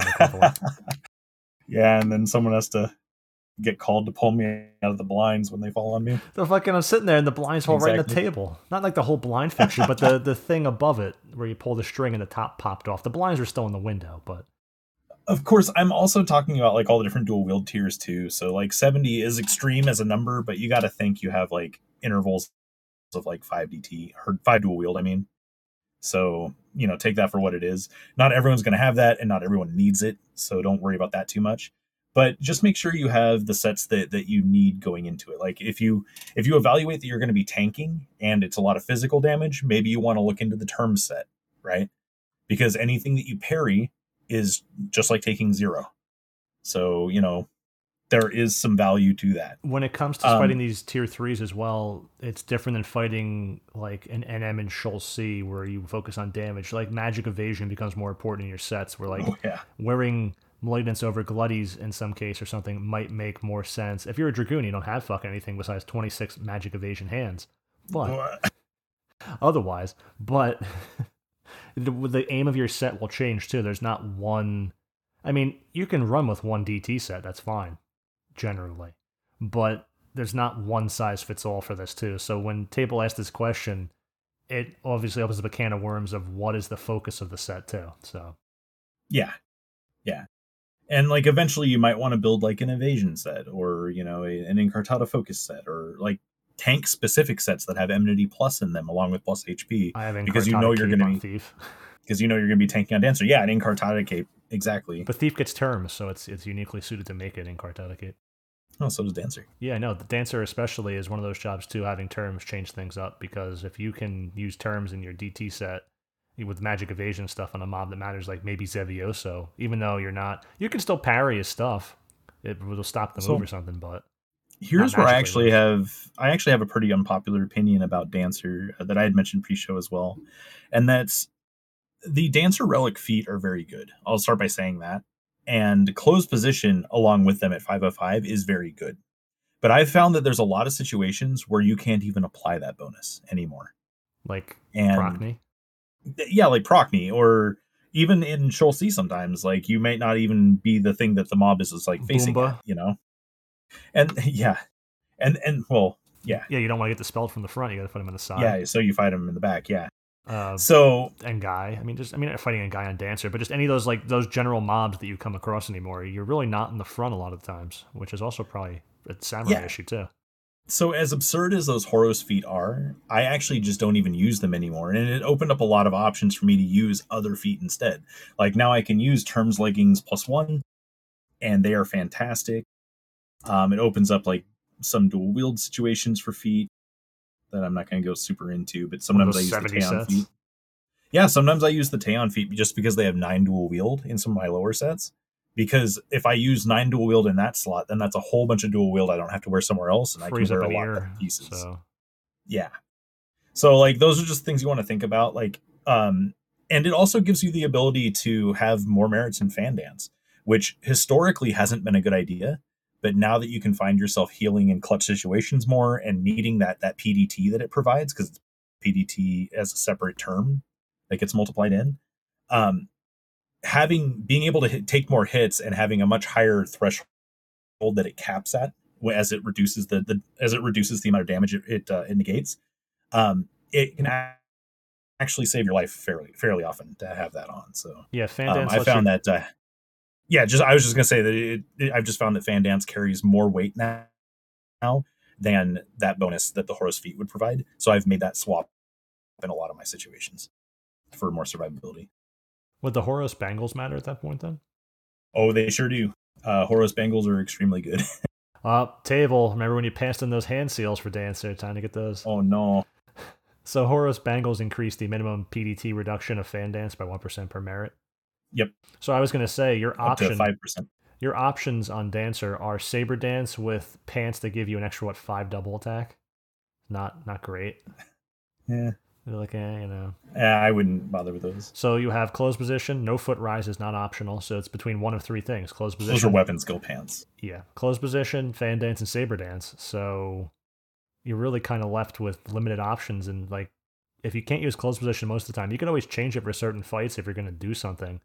But I've actually found that it's got the use there. Currently, the way I have it set up is I have 1 in Saber Dance, I have 5 in Fan Dance, and I have 4 in No Foot Rise. Historically, dancers have put 3 in No Foot Rise because it gives you exactly 1,000 TP with Reverse Flourish and everything. I found that it's better to have a little bit more TP in a lot of situations Yeah, I have my capped, even though I don't play Dancer anymore. Yeah. Well, it also helps like if you use Aeneas, or if you're using like Centavente stuff, to have a little bit more to get like the next higher threshold is how it works out a lot of the time. Every bit of TP or if helps you're for curing. dagger weapon skills. It just does extra crit on evisceration and or extra FTP through the roof on Ridger Storm. They're all like important things. Or if you're curing, it can mean the difference between an extra curing waltz too. And the cool thing about Dancer waltzes is that if you cast like a curing waltz 3, which uses I think about 500 TP, I don't remember the exact value. It's in my Lewis somewhere, but it cures about as hard as like a cure 5 does. Like it's absolutely absurd the value you get out of waltzes, and you don't actually ever need to cast like curing waltz 5 ever. So a lot of times, as long as you're waltzing properly, getting that extra like 200-300 TP off of having like a little bit more in a no foot rise will save an extra life that may not have been saved if you only had 3 merits. Honestly, it's just kind of food for thought. The extra no foot rise there gives you more flexibility and being able to do more DPS too while being on the defensive. Yeah, absolutely. Not dramatically, but compared to the other options, that's all you got. Yeah. And it's not to say the Horos feet are bad, though. It's just, it's the opportunity cost that you're giving up for something that's situational at best. Like, it's not something you always take advantage of, even when you have it in mind to take advantage of. And what's great about Odyssey, for all the people that complain about sub jobs because they suck, it's kind of like people that complain about the Beast nerf, as in, I have to be next to my pet. People to this day call it a nerf. It's not a nerf. Outside of maybe some large foes that cause a problem for distance because of the way they are sized, outside of maybe that, it's not a nerf. You have to be next to your pet. That's how the job's supposed to be played. SE determined that when they did that, and it's honestly, you're not a summoner, and you're not even a pup or anything, so stop being a pussy. And thus we have Beastmaster. But what's great about Odyssey is that Dancer has even more prominence now because Procne, our Dancer is our main healer, and it's doing damage, and it's doing so. No, like Fan Dance having an extra 25% off your Waltz recast and being able to make use of those hands and everything when you get hate curing or something and don't get one shot. Because if you have capped haste, you don't need haste Samba. So honestly, if you have no Samba you can use because they didn't give Dancer any good Sambas, they really should. Then I mean, haste Samba could be great, especially with all these fucking Nagling warriors. It's perfect, but it's also the reason why Dancer's got more prominence and it's not being recognized much as it should, in my opinion. But having that is like, Dancer is great now. Zevioso curing, Procne DDing curing, just all these things that you bring it to. What's the other one that you take Dancer to in there? We just take it to sometimes because we're doing ×3. I'm like, okay, who's going to heal? The Dancer's applying defense down, which is lacking in ×3, and healing. And they do a little damage, but they're there to fill in for like a more offensive white mage, and it works great. Exactly. You go in with the mindset that you're not there to do damage, even though it's possible. But like look at Gog Magog, right? You're not going to deal much damage with piercing against him, but you can perfectly fine. You can heal that fight without any kind of issue whatsoever. And when you're lacking stuff besides maybe an armor break or a shell crusher, and you have a Dancer there, that's more effective. Because we tried having Table Go Beast for one of the Procnes. It was less effective than taking a Dancer to do healing, damage, and box step. Because I can use armor break on Rune. Box step stacking with that means he's instantly more effective than taking Beast for Killer Instinct, and because Beast isn't doing great piercing damage. That's the difference in that fight. It's terrible piercing damage. Yeah, terrible piercing and terrible blunt. It gets turret. It sure does, but that doesn't justify you using it. Single wield. It's real bad. Yeah, it's something. Pup gets turret too.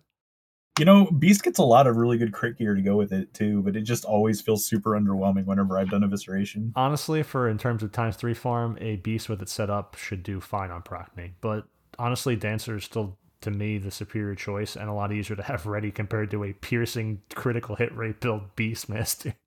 Yeah, in fact, every fight that isn't Arabati, you could probably bring Dancer to heal in some kind of capacity. Yeah, if you had to, or if it worked. Yeah, if you had to. Like, obviously, it's not going to be as good as, like, say, a white mage on, like, Embos, right? Because you don't want to feed Embos a shit ton of TP. So, I mean, I guess kind of take that statement with a grain of salt. It depends on how your group's approaching the fight. Use your reason. Yeah, use your reason here. But there's a lot of fights where people think you need a white mage for, and now we've found out, well, I didn't find out, but, like, the world has found out that you can bring scholars to these fights. Imagine that. You can actually apply the same reasoning to Dancer in a lot of shit, too. Honestly, with Fan Dance on, if your Sambas are recasting fast enough on Boomba, because you don't really... Only thing that could possibly get you Sleepka, maybe, and that's just use a poison potion. Because there's nothing really to erase from Boomba. Honestly, people take White Mage. We take White Mage now. There wouldn't be a reason not to take a Dancer using Box Step and spamming Kiraga if it's up fast enough. I don't know Dancer's recast. I don't play. That was actually some technology I was going to bring to instead of White Mage. I was going to go Dancer. Because, we lose Dia. I go Paladin to that, actually, to our Bumbas to heal. I main heal it on Paladin. Now, like a V15, for example, like I main healed that shit on Paladin. We didn't even bring a White Mage. Now I would want to probably do it as Dancer instead, just because it also brings debuffs to the table, and that extra JA haste for the warrior. The JA haste would be nice in this case. You don't even need it depends if you need Fan Dance for the extra recast or just in general. But yeah, the extra haste Samba would help a lot for the warrior in this case, and the Dragoon. Oh, the Dragoon's fine. It would cap Dragoon. Dragoon's like 1.25% or 1.5% away from capping without it. And also, a Dancer does cool things at a fight like Bumba where you want to Zerg anyway, because you have access to Trance and Grandpas. And being able to drop like a bunch of like even climactic shark bites, because you don't want to, skill chain, obviously. That's still a pretty strong thing that your healer is doing. The only problem is the lack of Asylum. Yeah, that does suck. Yeah, I guess you could have everyone stand against the wall and have one person maybe lose something that might have mattered. I think protects the Blue Mage in this case. How did we do it? Because we actually that's what we did. We separated it because I pulled on Paladin and I just let him dispel me on Paladin. I'll probably do the same thing as Dancer because the buffs matter less to me. It doesn't always dispel too. That's true. He says like absorb charisma and dex or some stupid shit a lot of the time too. Yeah, but bringing a White Mage that brings damage to the table, especially in a fight where or not a White Mage, but like a healer that brings damage to the table. In a fight that is really, really specific about how fast you got to kill it, according to the current metas. It is. Yeah, so like bringing a White Mage that can do that is probably going to be superior to bringing an actual White Mage. That's just my thought. Yeah, I think we might try it out. I'm going to like work with Table and be like, how good can we get your Dancer compared to Warrior? Like his Dancer's good right now, but it's like, what are you missing that would really make a difference? And see if that works out well. Because we don't take Geo to Boomba. I go on Blue Mage and apply Tourbillon. Which I think works better as long as you pay attention to reapply it.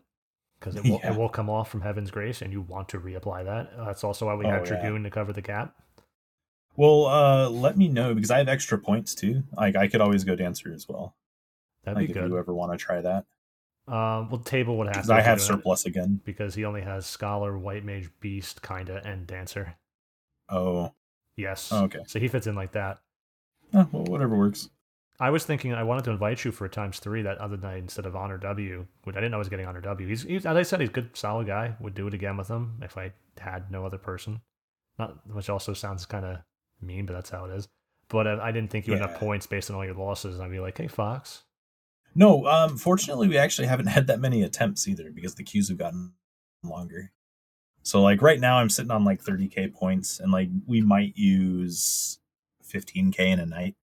We'll use and with us 20 plus k in a night.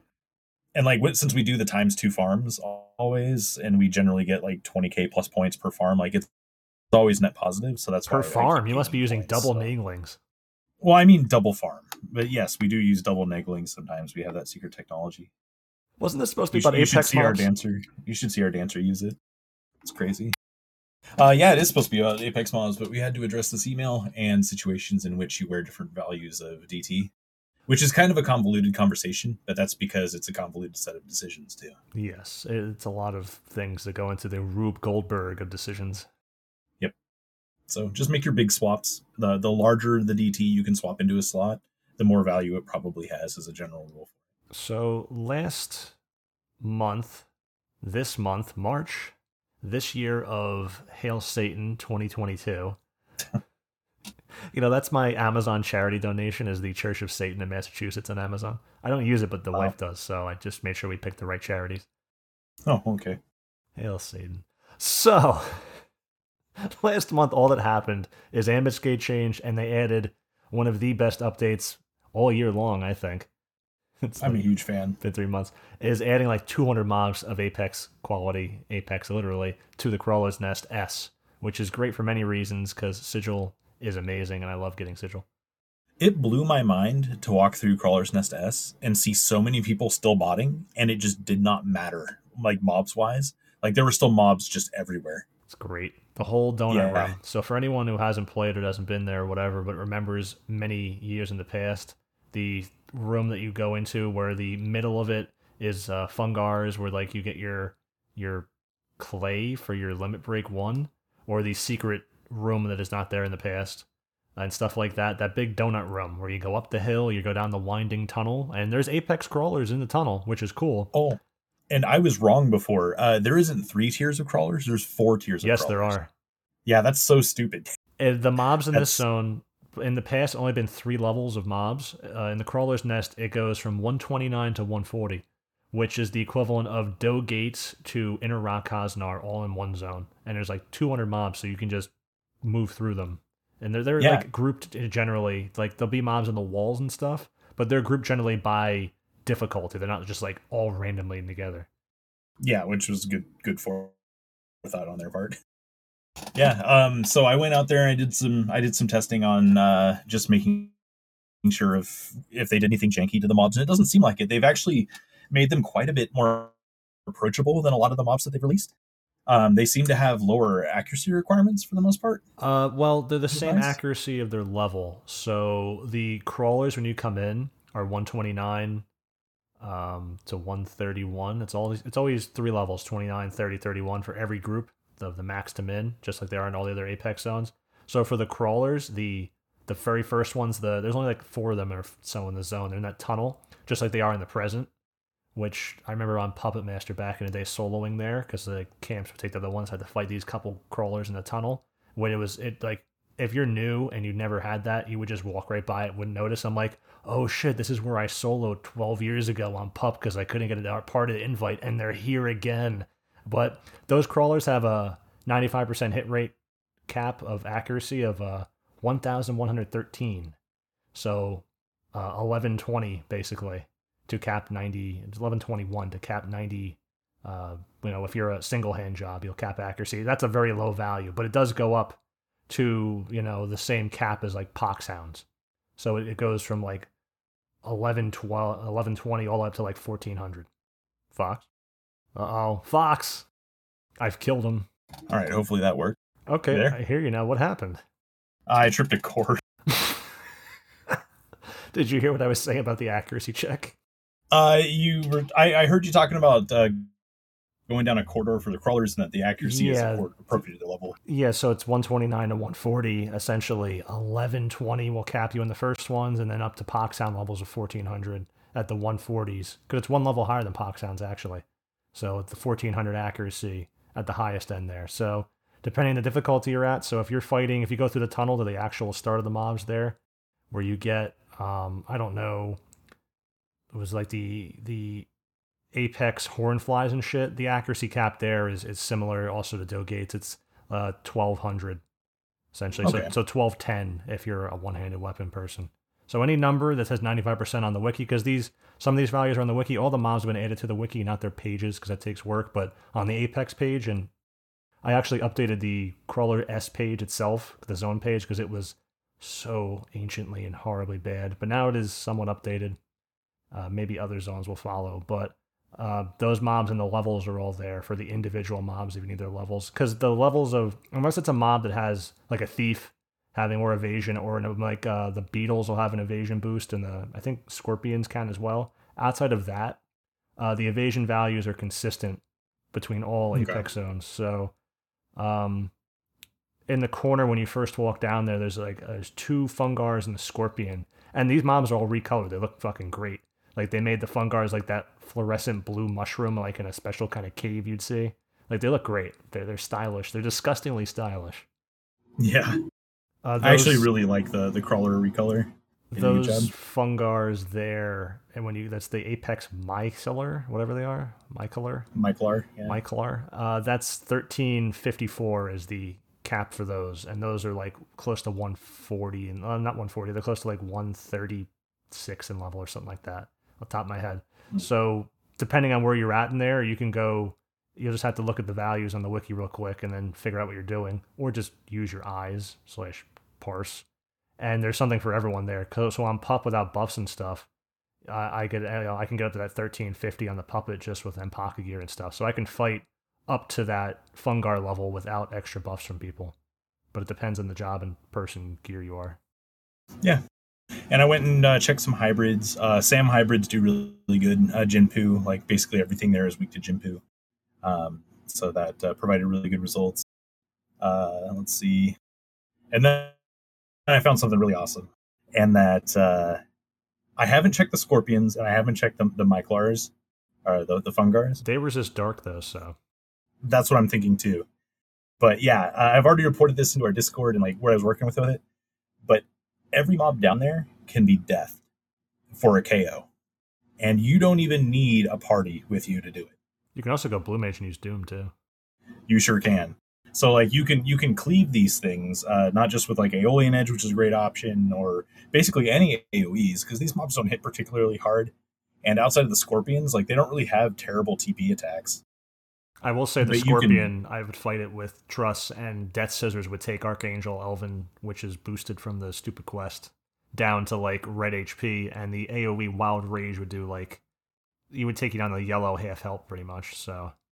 Yeah, but those are higher level and they're kind of scary, so. They're like 137, 8, 9. Yeah. But, because we're not used to having Apex mobs that are that level have like actual AoE moves that matter. Like I would say the closest thing that has an Apex like that has like a move that matters would be like the Narakas, or possibly the Croclaws. Yeah, the Croclaws are pretty bad. Even though I had a great time with those on Black Mage. I was going to do them on Black Mage, but now that these exist, I would just go fight the Beetles because they have MP I can Asper and I can do stuff to the Beetles. So I have to double check what's going on with what's listed as the death proc though. Because it says on the wiki that the death proc is about 30% for death. And I'm not really convinced that that's the case on these mobs. I had a record the other night where I did 11 straight deaths without any kind of issue at all. They just died. So I think death burn is a real thing in here. And the Beetles are a pretty good target for that. So just food for thought for Black Mages that may want to do something a little different. Just go partner up with like 3 other Black Mages, a Corsair and a Geo, and just start death and shit, and just see where it takes you. I knew it was going to be a Dancer Black Mage episode. Yeah. Because I didn't read the email until like right then, so I didn't even know it was going to be really a Dancer thing, but I just knew it's been lately. Those are the 2 fun jobs. Yeah, well, I knew I had Black Mage stuff to report, but I didn't. I just guessed that we would talk about Dancer at some point, and lo and behold, the email was there. Yeah, I'm enjoying gearing up Black Mage because it's as I'm gearing it up, it just feels dramatically different and much better. Like on a DD, you just get stronger and you kill stuff, but on Black Mage, it's like things start becoming possible. Yeah, which is a big difference to suddenly, have to come into. Having it not be possible. But I'm really looking forward to going and getting points on Black Mage and gearing it up and stuff, because honestly, I even like it in ×3 farms. I was telling Nee in our group, Nee Seconds, that for Henwin we lack another blunt DD or whatever, but why don't you just go Black Mage? You can use Choke, you can use Impact, you can use an Occult Acumen set, and you can just go to town hitting them with your weapon skills and this be an extra DD for when you're ×3 and don't have other blunt jobs left. Mm-hmm. Which sounds like I'm underselling it, like, oh, we have nothing left, what can we use? But honestly, that's frankly... That's a great debuffer. Frankly, how Black Mage should be played. Elemental debuffs and Impact are huge at this point. Shell Crusher, and just being able to get TP without fighting, / being able to fight and get TP, just people... It's not just there to nuke. Like, you're not nuking Henwin, obviously. But staff weapon skills are very mediocre, of course, but doing those things on top of that, it's kind of nice. Yeah, it's not as long as you detach the line of thought from nuking for damage instead of that being like you are nuking as a meditate. Yeah, and then you're using that meditate as a debuff weapon skill of some kind, rather than necessarily just cranking out the biggest damage possible.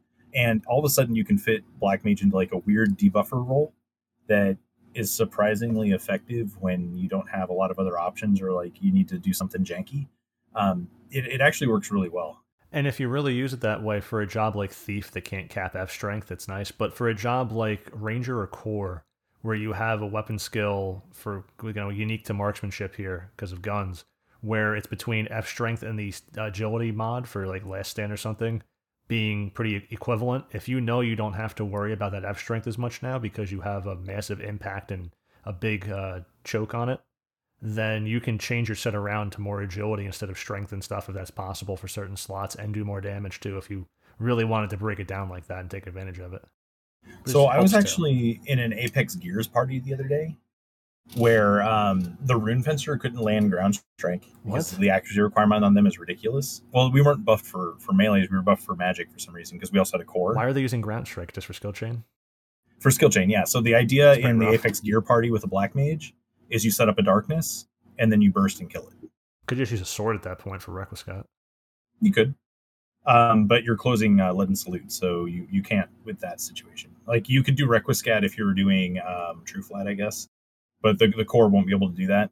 So you need to be able to open with a distortion. So the rune kept missing the ground strikes, which is understandable because it's fucking ground strike. They probably just don't have a good weapon skill set for accuracy in it, which, they should have fixed. You have plenty of stuff you could throw on, like AF +3.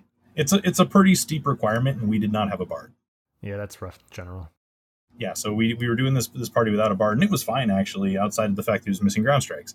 Well, the cool thing about Black Mage is that it's not only like a debuffer in this case, but it's also like probably one of the best skill chain openers, because all you have to do is nuke, and then it has access to basically every element that isn't fusion as an opener. Yeah. So what I would do in that situation is I would just instantly nuke 1K if he missed, and then open Vito Huner. And then they would close with Leaden Salute, and then I would burst either Death or Blizzard 6, and then we move on to the next mob. And what's great, too, is your Vito Huner is applying magic defense down, which is increasing Leaden Salute's damage. So you're in Apex parties especially, I think Black Mage is great in, and no one invites it because they don't know how to use it. But I think Black Mage uniquely in Apex parties is one of the better jobs you can take, even for conventional sets. Black Mage is a really cool reverse samurai because you can basically open for people all day long, and you have that TP on demand, as long as you have an Occult Acumen set. So I was trying to tell Neek because he didn't have an Occult Acumen set, and he's like, he was like, I don't know about this. I'm getting like 600 TP. I'm like, well, you got to use the Aeonic staff and stuff, but it's really nice. Oh, and when you have Sam roll, it's absurd. Yeah, Sam's like basically you start getting 1K TP off of like every nuke at tier 6. And it gets really silly. Because with Neame you never have to worry about cooldown. With Neame gear, Black Mage finally has something it can wear into 1 TP, but 2 to weapon skill in 2. Yeah. Yeah, Neame is pretty good for that. You do have lower int, and in some cases, having more magic attack bonus is better in some slots. So you can kind of like play with that, but it's not always about the damage you're dealing, though. Like sometimes it's about enabling other people to do more damage. Yeah. Because something like Retribution has an attack boost on it, and it's, Neame is particularly nice for Retribution, I was thinking. Shatter Soul is very int-based, so yes, you're correct. And the beautiful thing about the Scholars also have this situation behind them, but the beautiful thing about Occult Acumen is you will never suffer an accuracy check. You will get that TP no matter what, as long as you have the set. And it still does damage. If you do 3,000 damage with a nuke, it's not great, but you're doing that before instantly weapon skilling. There you go. Most of the time, once you're geared out and set, and you have like the right food on and stuff like that, like generally, and especially if you have melees, you'll do like 9 to 12K nukes. And that's nice on an Occult Acumen. Yeah, which is great, and then you'll actually weapon skill for less than your nuke, but then it will enable the skill chain, and then you of course switch into a burst set, and you just burst on that. Yeah, it's really that's what the whole Black Mage's whole thing is Occult Acumen is great for opening or closing a skill chain either with yourself or someone else, then bursting for big damage. I actually really don't like closing. I would rather open, so that way I have a chance to double burst. Because if you close, you can only burst once because of the universal delay. Correct. Yeah, so you end up with a little bit of problem there. But sometimes it's what you got, either by yourself or whatever options are available. But that's the way Black Mage should be played, which is a rather intricate way of playing it. Because there's no other way that Black Mage really, at this point in the game, with everything it has and the things at its disposal, really fits in. It's not like you're just going to run up there and melee till you get 100,000% and go, I meleeed. You're not just going to sit back and do nothing but nuking.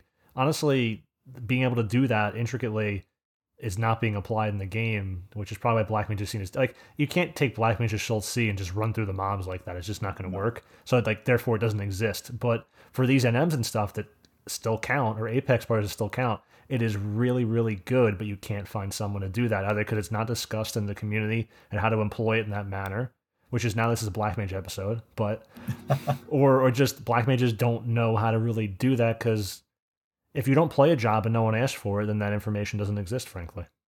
I've been really tempted to go Black Mage to the Ongo runs and ride Mono Wall with all the resets that are going on, and just sit there and open for the skill chain instead of the Rune Fencer, open with Vito Hooner. You might get dispelled, though, would suck. You could, yeah. And that was my problem going as Ninja also. But just having that TP on demand and even at range, so like you could do drive-bys if you really wanted to. Like, it's an option. But I don't know. I think that would be more of a I'm styling on this mob sort of thing. Less than a lot of Black Mage using Bunzi Rod and shield, the Amarapi shield, because is it Amarapi? Yeah, Amarapi shield. I was thinking it was like some low-level shield I was mentioning. They're using that because it's really good. So a lot of them aren't using a stick, because that's really a staff-based play. It depends. So the weird thing about Bunzi Amarapi shield is that it only offers you like maybe 28 more magic accuracy and 3 int over Empaka's staff and Enki strap. It's only 3 int and like 28 magic hack. And you get Magic Burst 2 on Empaka's staff. And you get a Magic Burst 2 on Empaka's staff. So it just depends on where the rest of your gear's at and whether or not you're capping Magic Burst 1 in the rest of those sets. Because with the Quamper necklace, it gets a little weird because you're no longer using Sorcerer's Stole, and that's where a lot of your Magic Burst 1 and some Magic Accuracy comes from. So a lot of times, if you're using Quamper necklace, Black Mages will use the Bunzi Rod in that set because it helps make up for it. I have a set that uses Empaka staff and Quamper necklace, but I haven't got a chance to use it just yet. But it looks like it fits all the criteria. I just am not the Black Mage for the run. You do get fusion with Club on Black Mage, though, so... Yeah, which is nice, yeah. And you can still make an Occult Acumen build on Black Mage. It'll require you to have Sam roll to make up for the fact that you're not using a Katvanga. Yeah. But if you're in a group, honestly, where you're getting those melee buffs, and you need fusion, and you want some... Because Magic Burst still do a lot of damage without all those magic buffs. It's Magic Burst only at that point, though.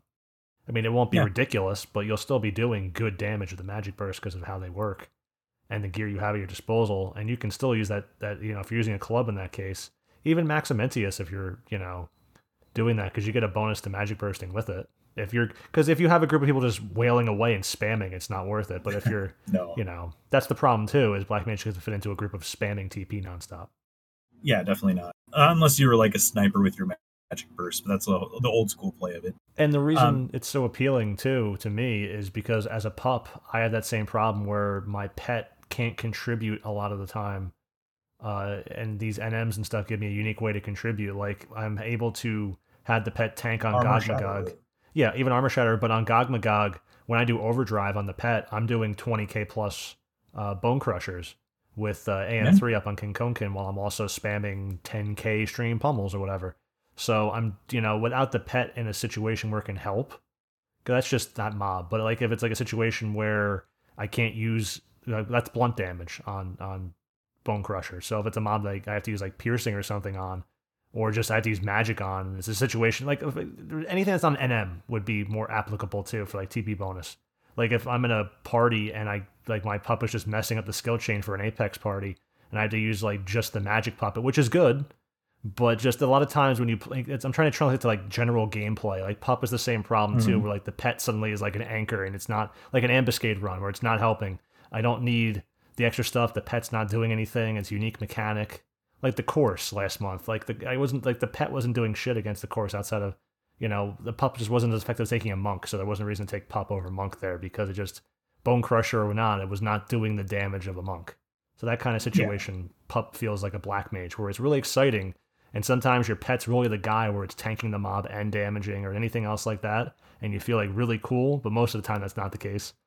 Yeah, it doesn't mean you can take it everywhere. It just means you can do some cool stuff occasionally. And the thing is, the Occult Acumen stuff we're talking about isn't even married to the Katvanga either.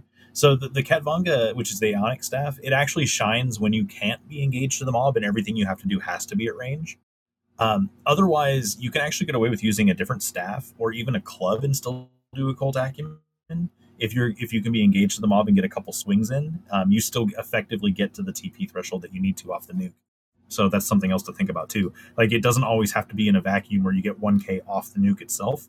That's just in situations where that's applicable. You can still apply the rest of your occult acumen set to situations where you can melee. So that way, during like the universal delay or coming off the universal delay, like you'll get an auto attack in, and then you can start casting again, whatever. You can use that to simulate the TP that you're missing from not having the plus 30 occult acumen from the staff. And this is a real roundabout way of talking about Apex, of course, because honestly, you need to, like, Black Mage fits in really well in Apex, and like people yell for Bard, they yell for Corsair, of course, especially because Corsair's role's only been helps with exemplar points at the moment. They yell for Geo, they yell for that. They don't yell for Summer, they don't yell for Black Mage, but all the jobs they're yelling for are capped. Either they bought their stuff, they're a dual box, they're a bot or whatever, but they're capped generally. And the ones that aren't are like, I don't have any gear on my core yet, I'm brand new, I'm just gearing it up kind of thing. And people just don't have it to bring. And I see them shouting, multiple different people shouting for the same jobs. So honestly, it's better to team up for Apex than just to solo. And I don't want to sit there and yell for a party and stuff. So since I'm getting master level on Pup, because Pup's really great for Odyssey NMs, and Guy, Henwin, Gigalorum, Gog Magog, stuff like that, really good for those, and those are, common NMs. I want to get points, but I don't want to make a group and everything like that, and maybe I have like, I'll get them before we do our Odyssey runs, and I'll only have like, maybe 60 minutes or 45 minutes, something like that, but I don't want to sit there and do nothing for 45, 60, 70 minutes. So I don't make a party either. It's a waste of time, it's annoying. And if I invite other people, I feel obligated to have support jobs, so it's not a shit group. But if I've been yelling just for a Black Mage to come to my groups, because I can self-skill chain the Puppet and having someone else there that's not buffed is not helping me, because my trust will buff me, and having someone else to take away from that to skill chain with me is not really great. But bringing a Black Mage to duo with has been great, because they sit back there, they can use AF Body, they don't need support, because AF Body will fill them right back up. Or in this case, you can fight a Beetle, but you're not going to do great damage against a Paladin mob as an unbuffed Pup. So the Hornflies, the Crawlers, Fungars, stuff like that. And the Black Mage bursting, I was doing it right before this came out, because all the camps were taken. I just went with a Black Mage to Inner Rakaznar to fight like some of the periphery mobs, because everything was botted in every zone. Couldn't go to Woe Gates, couldn't go to Doe Gates, and I'm kind of solo, so I'm not going to go to the Paramis or something.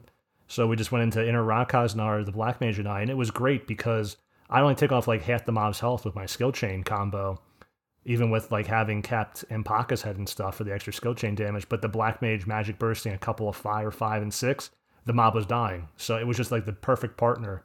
And in Apex in general, if you have 2 people skill chaining and you have like a third person, they're dead weight. So having someone to magic burst with a couple of skill chaining DDs in a group, in this case Black Mage, is a far better combo for a group in these Apex mobs, especially the Crawler's Nest, than like all these combos of weird things people do. And like there are tons of Black Mages that want to come because no one invites them to anything. So, and check this party composition out. So aside from the Black Mage just casting death on mobs and just chaining just by having them rotate through deathing things, imagine a party where you have 2 Occult Acumen Black Mages and a third Black Mage just set up to burst. You have a Red Mage, a Geo, and a Corsair doing Corsair's role and Sam's role, right?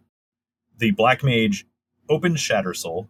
The other Black Mage closes Vito Hooner. The first Black Mage bursts Blizzard 6 and Stone 6. The Black Mage that closed gets to burst Death, and the Black Mage that hasn't done anything yet gets to burst Water or Water 6 and Water 5, and that's a dead ass mob. That is dead. That's an ultra dead mob. Well, that's dead with the death. It's like accounting.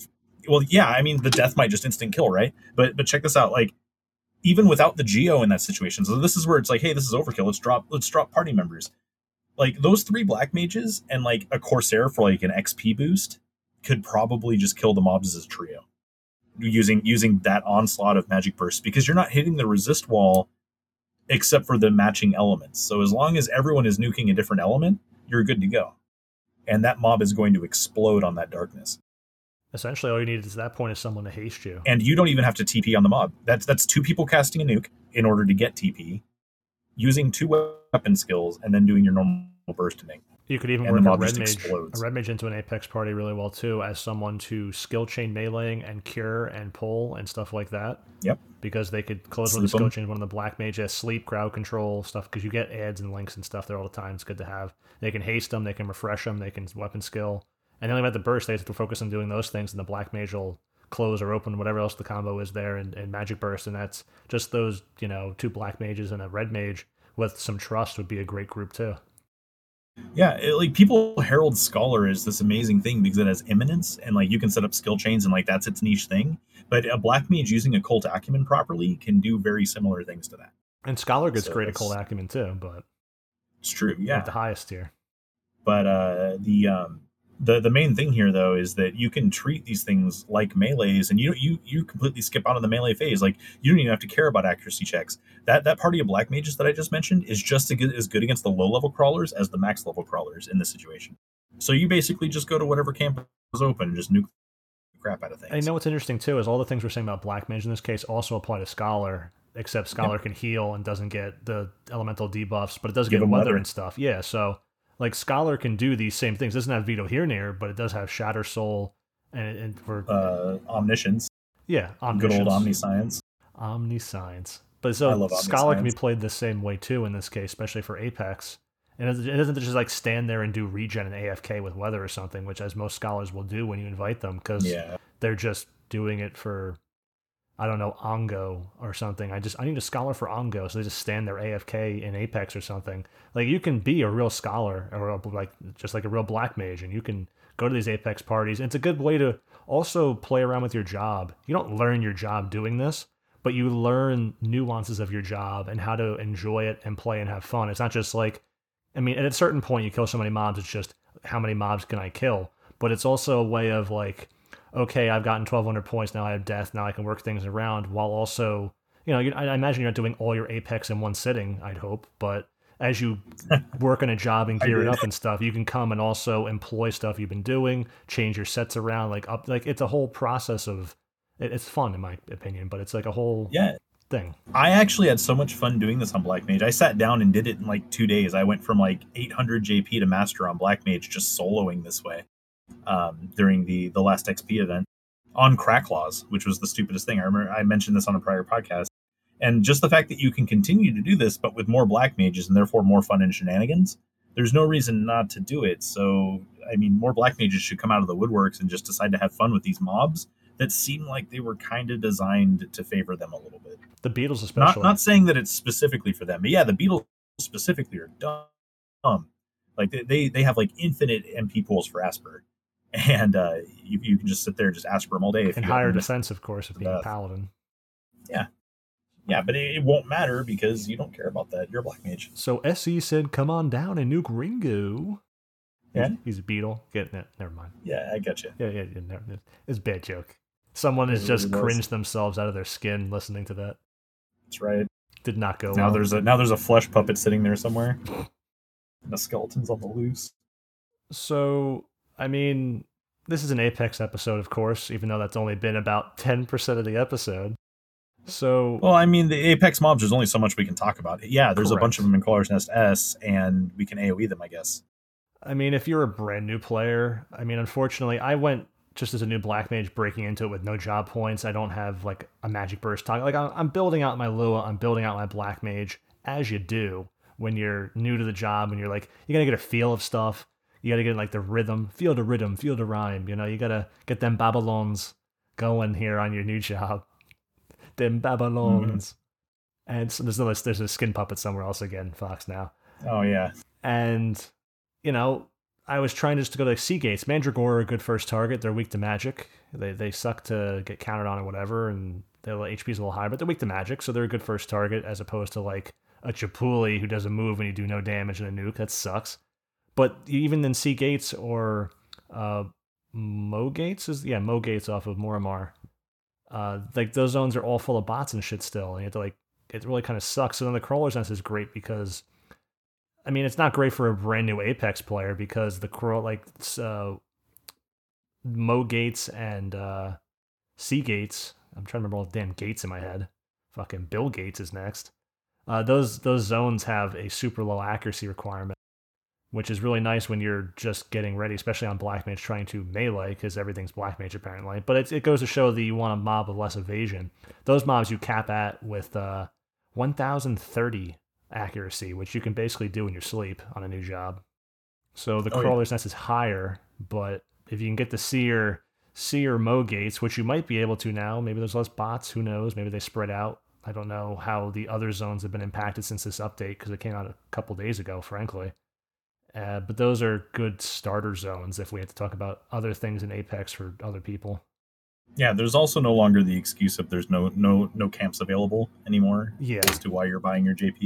So you need to go out and actually play your job now. But Fox, I have a career, and if I want to spend 140 mil for 5 master levels, then you're retarded. Hard R. Then you're part of the problem. Hard R, retarded. Then you're what the fuck? What does that even mean? I don't care. Then you're part of the problem. So, Yeah, it's actual. It's bad. Like, don't do it. Like, you are clearly deficient in some way if you think that's a smart idea. Not everything is for everyone. If you have a career and can't play the game, then don't play the game. Yeah, not everything's a race either. Like, just take your time with it if you don't have the time. It's whatever. Yeah, I mean, I got like 1 master level on Pup and Crawler's Nest when it came out. I went from like 5 to 6. And I'm like, okay, I'm going to go for my event now. I got to go do Odyssey. And I'm like, but I'm making progress. I'm not going to, I can't take Pup to the Shoal Sea farm, really. So I'm not going to drag the group down for free CP. Yeah. Sometimes I actually allow people to come on whatever when you're farming. Pup is a terrible job for Shoal Sea, because what are you going to do? Bring out Torrent? I know, dude. I really want to bring Monk into Shoal Sea so bad, but it'd be really, really terrible. And you got the whole thing of things you have to worry about is the blunt resistant mobs. There's a whole fourth of that zone that's blunt resistant. So it's not even just like, not being great. It's the blunt resistant mobs that you fight all the time. Yeah. You just get completely shafted. Bad. Which sucks, because a lot of times the blunt weak mobs are the mobs that like people groan about fighting.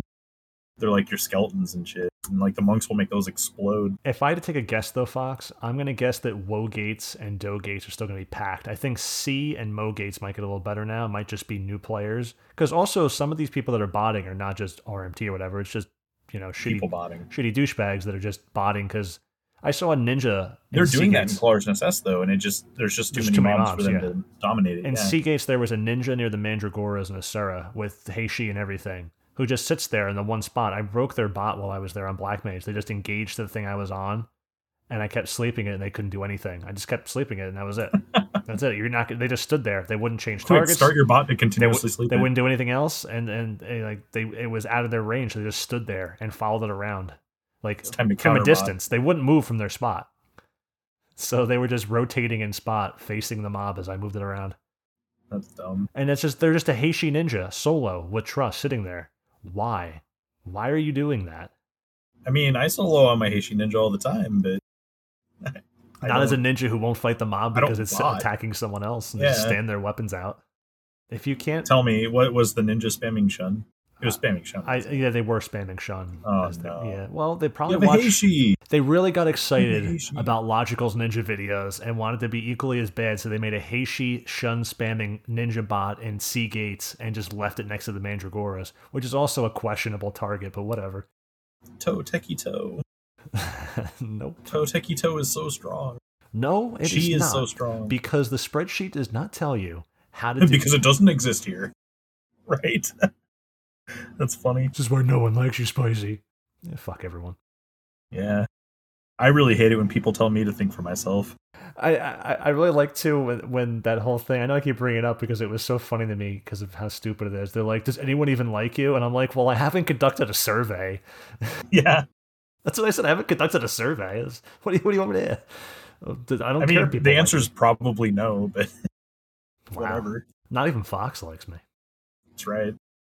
Fuck this guy. So I think Woe gates and Doe gates will still be packed because they're easy to get to and just bots are already there. And it's easier to bot there than Crawler's Nest. I thought the thing that people were botting were the Primivian zones or whatever, right? I have not gone to the Primivian zones ever since they've come out. I did a few times, but I didn't really see any bots. But I always see the shouts in town talking about like they're selling spots for bots. So I only went to the Primivians like maybe less than 5 times. Most of the time I went to Razkanar still. or Apex Gears. Woe Gates was even worse for botting because it's a smaller area of puggles and frogs and stuff, so the groups cluster up so much in there and ignore the Velk. Yeah, I avoid that one completely. I've gone there a handful of times too. And they hide behind the colonization reef too, so I think they just will continue to use that zone because it's kind of like out of the way for people. Like you don't think of Woe Gates as much, so they just hide all the bots there. Yeah.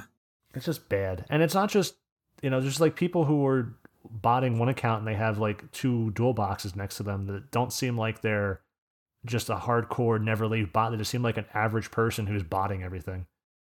And you know what? It's completely okay just to be out there like CPing, right? Even with your trusts.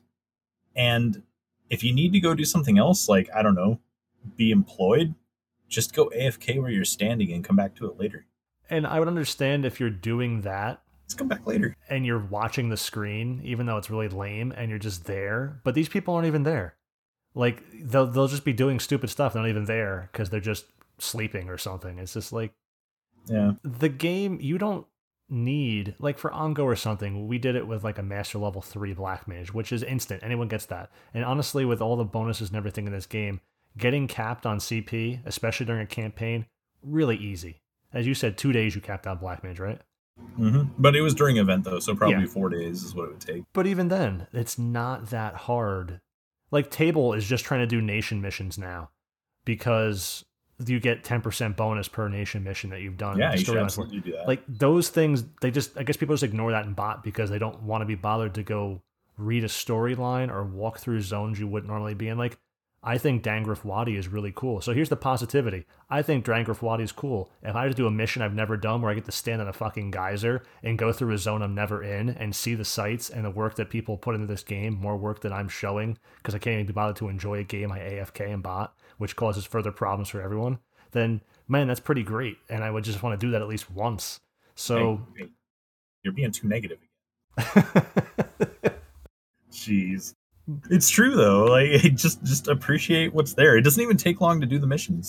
Like I've had people bitching about Voracious Resurgence, and let me drop some knowledge on you. You're probably going to need to finish that in order to do the content that's going to be coming out soon. I hope so. You should probably do less bitching and more just completing them. And they're not that bad. Like I just did them as they came out. Like it wasn't that big of a deal. You just run out and do a thing. It's okay not to be the guy at every moment in every waking second in endgame and just skipping everything and being there because these people, when they beat stuff, like Carrot's group, the one guy we have, Nee, he was part of their 6-man group. That group ended. They didn't cap Bumba stuff. They go, okay, we beat all the Odyssey NMs. We're quitting. And they have not come back. Like, these people, they rush through everything and then they just quit. And why? And there's always going to be someone better than you too. Like no matter how cool you think you are, there's always someone who's better. That's just the nature of the internet. That's the nature of life. I'm never going to be top, so I can just be, reliable, I guess. Yeah, so you can be a power bottom instead. Power bottom. But yeah, like people like rush to the end thinking that they're going to be a really cool guy, and yeah, there's just no reason to do it. Is the thing. It's futile. Like you're never going to be cooler than the guy next to you because the guy next to you has the equal potential as long as they're not dumb about how they're approaching the content. It's like everyone's still in high school, Fox, and all they want to do is be like 18, 19, 21 so they can go out and do everything and have like no like I don't have to be in school. And like people won't tell me what to do. I wish I wasn't a teenager anymore. I hate being a teenager. Mom just doesn't understand. I just want to be an adult. I hate being young. Yeah. Everyone looks down on me. I want to be old so they don't look down on me. Like that mentality a teenager would have. And I feel like that's how everyone treats Final Fantasy. And they're like, man, it sucks being old. I hate being old. And they get there, it's like, okay, you didn't. And now I'm jaded. If you didn't enjoy before and wanted to rush later because you thought it'd be better, and you hate when you got there, do you think it's just you approaching it incorrectly? Yeah. Don't get old. It sucks. Let me tell you, kid, don't get old. I fucking hate that line. It's absolutely absurd. It's like, how deficient of an individual are you? Is don't get old. How about why don't you enjoy your life? I mean, there's one way of doing that. So anyway, that's dark. So, but here's the thing though. Like you just don't have to rush. Like what does it matter? What does it matter if you have like all these remas and stuff if you don't ever use them for anything? I always get excited then, about Arima because what I can do with it. Like, I had that staff, Cat Vanga, in the NPC for like over a year long without me claiming it because I wasn't ready for it yet. But I knew one day I would be. So I left it there for over a year. And then I was excited because now that I have it, I can do things with it. Like, King Konkin's not to be like, oh, this is the best damage, because a lot of times in situation, God Hands is better. It's like, now a King Konkin, my pet can do this and do damage while tanking with me, and I'll use it in the situation of like low haste. Like what you can do with the weapon, Vajra, it's like really great on Procne with no buffs. It was like beating the other people there because there was no buffs and I could use Mandalic Stab. It's like the weapon is exciting for what I can do with it. Yeah, exactly. And you want to have that mindset before you go about trying to make it. You don't just spend 140 mil on Chloris Buds because someone says it's okay, or yeah, sure, it's a good thing. You want to know exactly what you're doing with it, so that way you aren't a complete asshat when you show up to the party and you suck while you're using it. Should I make this? Okay, what do I do with it now? Yeah. And I mean, it may seem really straightforward that with Varith Ragna, you simply apply Victory Smite to things until they stop moving. But is Victory Smite really the weapon skill that you need to be using in this particular situation? I don't know how to use Tornado Kick, Fox. I hear you store up to about 2,000 plus TP, and you... Wait, do you just do that? Do you use footwork? How do you play Monk? How do I maximize my damage? Oh, dude, you use the shit out of footwork. Dude, I've had monks that have Varith Ragna R15, like this tool is going to do. This Sonrissa, who's rank 6, by the way, which is... Oh, but you don't Tornado Kick in a Varith Ragna. That's awful. Correct. But if you don't make use of Tornado Kick with footwork, that's a lot of damage. Yeah. Yeah, why would you not want that? The same people that don't bother using boost on Monk before a fight with the waste piece to give you like meditate from domain invasion. They just don't. They just stand there until it's time to fight. It's like, do you want to use your meditate? Maybe. Varith Ragnar are cool, but very rarely do people actually play with them the way that the optimal way of playing Monk is, where like you use them during impetus and switch into your God Hands while impetus is down. Like that's just a really clunky way of playing Monk. You can just use your God Hands full time, or even like use Varith Ragnar full time if the situation is calling for that kind of damage. Like, does your white damage matter? I don't know. Because let me tell you, with Empakas and God Hands and Moonshade Earring, you don't have to hold 2,000 for Tornado Kick. It does a lot of damage at 1,000. It does, yeah. And I typically hold 2,000 though, because I really like hitting cap damage. But that's just me wanting to see. And if you're not skill chaining anyway, because yeah, Varith Ragna is good for skill chaining. But if you're not skill chaining, then what's it worth? You might as well do Tornado Kick for your straight 9s. There you go. Yeah, and Tornado Kick's going to skill chain anyway. With itself. It skill chains with itself. Yeah. And here's the really cool thing. Like I remember when we did the Sealed Fate Master Trial, the Omega Ultima one. I did that Master Trial using a Safari. And that was a good choice for that fight. Yeah. Yeah. It was fine. Like I just didn't have a Varith Ragna, and it actually performed about not as well as God Hands would have, but it still did fine, and my counters were cool. Yeah. And here's the thing: at the end of the day, like I think I killed Omega in like 26 minutes or something, and like this is like a traditional setup that didn't have like extreme hyper buffs. Like we all went in, and like the Bard was still there and stuff, so it wasn't like the crazy video that you've seen Zala do where Zala kills it in like 12. This is a more traditional type of run, and even with Safari, like I still managed to do that fight that's notorious for like historically going to the buzzer, but being shortened now. Like people usually clear it in about 40 minutes now. Like, yeah, I still absolutely murdered Omega with a pair of Safari that weren't even R15. So yeah, you just have to know why you're using your weapon, if it even matters to use it in that situation, and just kind of like make the most out of what you're trying to do. Sometimes you just have to do it for the memes too, if it just works. I don't know, have fun. Oftentimes too, I make the weapon before. I'm unique in this case. A lot of people shouldn't and best not to do this because I've been around for so many million years and I have the gear already. Like I have it before I go there. So I'll make a weapon on a job with no job points before I go to actually use it. Like on Pup, I had like King Konkin before I had job points. And I had that for Thief. And Dragoon, I had Trishula before I had job points. And I just go and use that weapon to get job points because it's fun. Oh, yeah.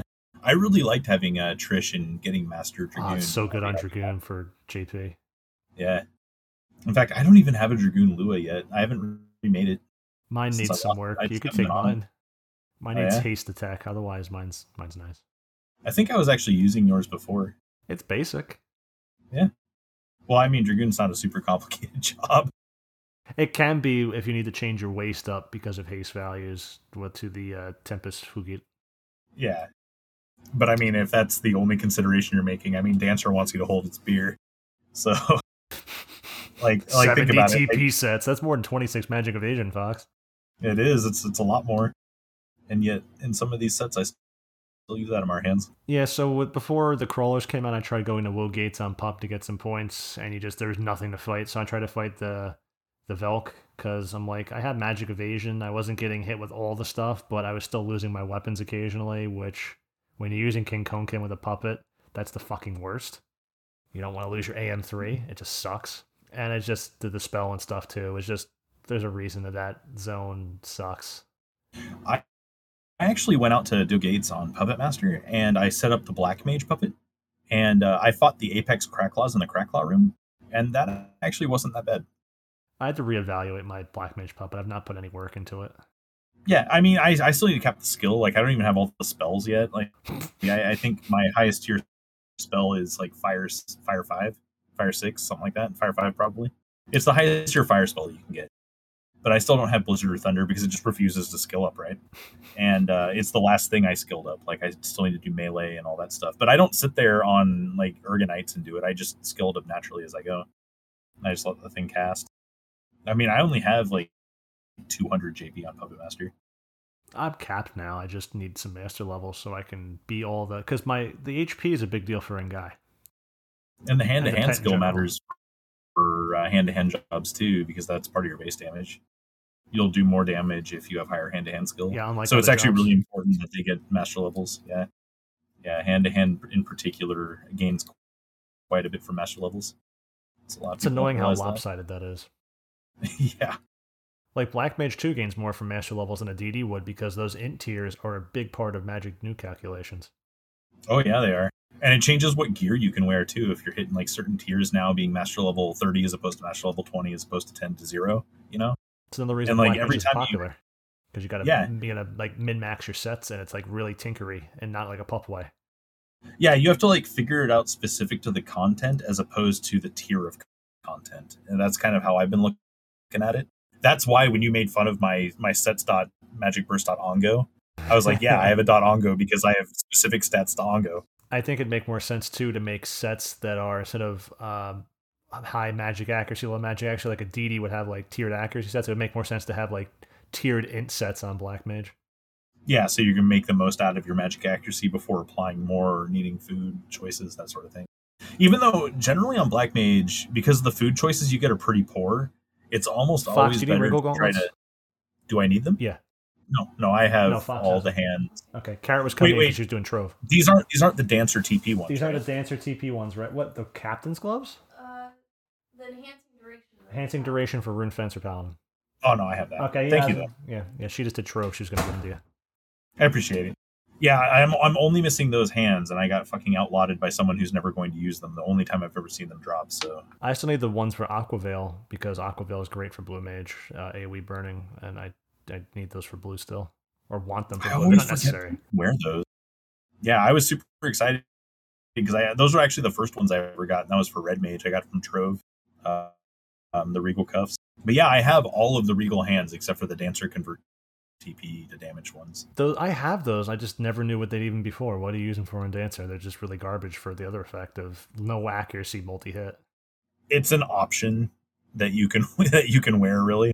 Like, as far as like you're receiving damage, right? But the damage isn't going to kill you, but you got to spam more weapon skills or whatever. Like you can use the damage conversion because it's a slot that makes you take more damage too without being able to take more away. So it seems like it's a very super niche piece for, I guess, Dancer. You can also use it to turbocharge your TP while taking more damage to cure yourself. So you can use it as like a pseudo cure cheat, like a Paladin would. Seems it's sketchy. Really, yeah. Look, here's the thing. They're not great, but you can use them, and you can use them in that capacity, and they're fine. But it doesn't mean that they go in like all of your sets the moment you get them. Like most of the time, if you're tanking the Horus Bangles +3 are obviously going to be better because they're like having a mini Burt Gang strapped to your hands. And then like the Termsmiths are also good because if you're parrying and you're going to gain 100 TP per parry, that's pretty sweet 100 as well. HP. Or yeah, 100 HP. Sorry, that's what I meant to say. So yeah, like I mean, you'd be competing with both of those if you're going to try to use those pieces, but you can use them in a really janky way where you can like turbocharge your own waltzes with it. So here's the question: is Outer Rakaznar bats going to be available now that Apex crawlers are out? And hopefully, I would love if they took like Garlet Citadel and added Apex mobs to the Citadel. That would be really awesome. But would Outer Rakaznar bats be available now? Because I mean, that would be. I like that zone. It's really out of the way, but that zone's really nice in terms of accuracy and damage you can do to their piercing weak mobs and stuff. That's a really nice zone. If the bots move out, yeah. Here's the problem. Like the bots are still going to generate whatever EP or CP or whatever that they're generating at the zones they're already in. So they don't really have a huge incentive to move them, which I'm kind of okay with because I don't really want all of them to suddenly converge on Crawler's Nest because I don't want to go to those gates. I'd rather go to Crawler's Nest. Correct. It's just a better zone. So more power to them. Just sit in Doe Gates and bot the shit out of it. I don't care anymore. Obviously, I'd rather they be gone, but if they're not going to be, this is the next best situation. So, like, I don't see a reason why they would want to move out of Inner Rosganar or Outer Rosganar, because if they're already bringing in the EP that they are, then they don't have to program the bot to go kill something else. They're just still doing it. And as long as they have clients that are willing to run out there and or super warp out there to figure out how they're going to get their EP because they're terrible, then, they still have clientele, right? So the only thing that's going to really make them move is if all of a sudden they don't have clientele, or if they in some way are getting more benefit out of going to a different zone. Yeah. I wouldn't want to have to run there every time. Like that's the only thing that I've always run about it. Yeah. I hate running there. It is a great camp though. Like I've camped there a few times. It's just it never feels like it's worth it by the time you get there. Sadly. Because you're always I camped there as Bard quite a few times. With a party and everything, and I really hated fighting the bots for like bat spawns and stuff. It's pretty frustrating. I never even bothered fighting the Twitherums there because of the paralyze. Oh no, I wouldn't either. And the blind. I forgot there even were Apex Twitherums. Yeah, yeah. There's as many of them as there are bats, unfortunately. I'm good. And at least they're not adding ridiculous mobs out of the way like Apex Ironclad and Twitherum and shit. Yeah, Apex Ironclad. Or those Apex Umbrals. Those things ruin the Rosganar camps, dude. There's so many really good inner court camps that would exist if there were no Umbrals. Like especially Apex the Umbrals. Yeah, dude, the Apex Umbrals are terrible. They are. I CP on them as Ninja though, or I get master points on them as Ninja because Ninja destroys them. But I wouldn't try to fight them as like any normal party or anything. That's just straight terrible. Like they hit you with like zombie and shit. It's awful. And the paralyze is very potent. And yeah, the Doom, not Doom, Curse is really shitty too. And Bio. Mm-hmm. It's just really all around bad. Yeah. Yeah, you just hybrid them. You hybrid them to death as fast as you can while taking no damage, and that's why Ninja fights them really well.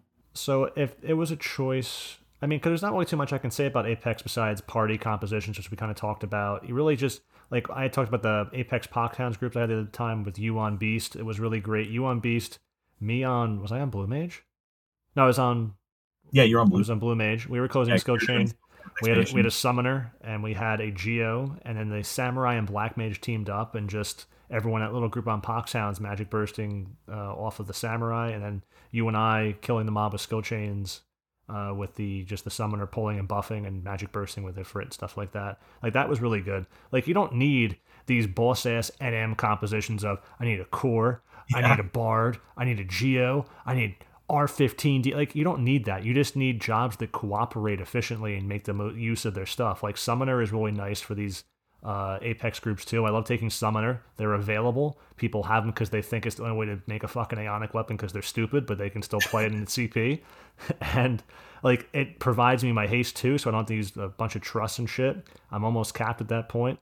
And it provides me like great 10% attack's not amazing, but for a 9-minute Warcry when I don't have Warcry, the attack's nice, and the TP bonus for a lot of weapon skills is really great. And they can magic burst on top of light skill chains with Ifrit for a bunch of damage and pull or anything else, and it's just nice to have a summoner there as opposed to like another DD. Yeah. The only thing that I dislike about the parties that people consider suboptimal is when I don't have haste cap. Like Yeah. haste cap is like the one thing that I will go out of my way to get, and like I'll deal with janky. We don't have a core, that's fine. Like we don't have a bard, that's fine. Like if we have a geo and someone who can provide haste 2 or even haste 1, then that's great.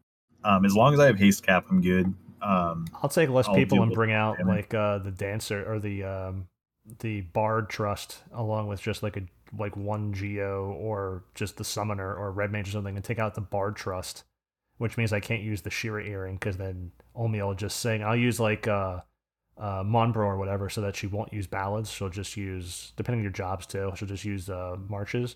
And that with just a summoner is really good too. You don't have to, like, trust can be better than bringing other people. I think that's why I like all the dual wheel jobs, because like even if I don't have haste cap, as long as you can tier your dual wheel properly, like, you're still going to be at attack cap anyway. You're not going to get like as much TP, or it won't be quite as efficient. But it bothers me less than like swinging once and then waiting because somebody didn't put haste back on me and being like, why? Here's a good one too. If you're in the right Unity Concord, which you should be, you can go on like Rune Fencer or Ninja or Paladin or something and use Sylvie as one of your 6 slots or something, or replace one of the, you can't find a Geo, can't find a Bard, use Sylvie because she'll use Indie Haste. Yeah, I think she uses like an 850 indie haste or something. I'm pulling up the page right now. I don't think she's a 900 Geo. Oh, is it only Entrust? You could always call back to use the Entrust, but yeah. Which one is she Entrust? No, she'll just use Indie Haste. She'll Entrust Indie Regen. Indie Refresh or Paladin Rune, but she'll always have Indie Haste on, which is 28.8%. So if you use her and can't get someone else to use Haste 2, haste 1. Yeah, you just need Haste 1 at that point, essentially. Mm-hmm. So that's a great way to cap on those jobs. Actually, there's a lot of trust. I think even she'll use Haste 1. Wait, she does cast Haste 1. There's always... Yes, so she'll actually cap your haste by yourself if you're on a tank job, which is kind of nice. Now, she's not always reliable, though, which is the thing. She won't haste other people. She'll only haste you. Yeah. But the Indie Haste is reliable, so that's for the whole party if you're on those 3 jobs. It's a great way to bring that haste cap to the group. Yeah, I do use her on... I'm in her Unity, and I do use her as Ninja quite a bit just to ensure that I'm at haste cap. Like if there's like slows being thrown around and stuff. Because another valuable part about her indie haste and like song haste and stuff like that is that if you have a slow effect on and you're over hasted by your trust or your party, you can sometimes just straight up ignore that slow effect, which is kind of nice. Like we actually use that on Ongo a little bit too. Like we have Embrava and then like both marches on the Rune Fencer. So that way if he gets slowed, he already has Soul Voice plus Embrava. Or Dispelled. Yeah. Or even Dispelled. Yeah, he's already over hasted, so it doesn't interfere with his ability to skill chain or anything. Stuff like that. It's notoriously used for like key fights. Every kiss begins with K fights. Where you're trying to do like a solo skill chain damage. Like if you're a Dragoon or a Samurai or a Monk, just doing the skill chain method and just beating him to death with skill chains. You generally want to be overcapped on haste, so that way the slow spikes don't affect you at all when he's in that mode, and you're usually good to go to. So anyone who's sitting there with a Pururu or Yorn Renoran, you really don't need him most of the time. Especially, you don't even, just not even a case of Mombro or Yagnus, you just really don't need it most of the time. If you're doing nothing besides fighting at M's and you just need the cures, sure. But they're really no replacement for a healer, and they're good, I've used them in the past, but sometimes you might have wanted them, but most of the time you really should just be with Sylvie. So if you're a ninja or any of those jobs, and you can switch over to Sylvie and make the most out of your CP and get some other people in your link shell or someone else with you for Apex parties, just switch over and make everyone's life better. Yeah. There's the list of acceptable Unity trusts is getting smaller and smaller. It's basically Sylvie and Sylvie. Yeah. Honestly, I don't mind Kupipi either, because like if you plant Kupipi somewhere and then walk the mob away from her, you know where she's always going to be, and you don't have to worry about her running all over the fucking place like Yagnus does. Yagnus is the worst. And you don't have to worry about Monbaro. You don't have to worry about Monbaro standing in front of you and trying to be a paladin. He does like, that. Kupipi is actually okay. Yeah, but having to move away from her is kind of annoying too. Yeah, but I mean, usually if you're solo, that's when you're bringing a trust like that out. And if you're solo, it usually means like nobody's running around being fucking stupid, which means you can usually take the time to just move the mob without feeding it a ton of TP and stuff. And generally pretty safe just to set things. And you know, a big problem I think people have too they don't think about is they have not done the Mog Garden, because why would you do the Mog Garden? I'm rank 6. I paid 140 mil for one step of Vera. I'm fucking shit.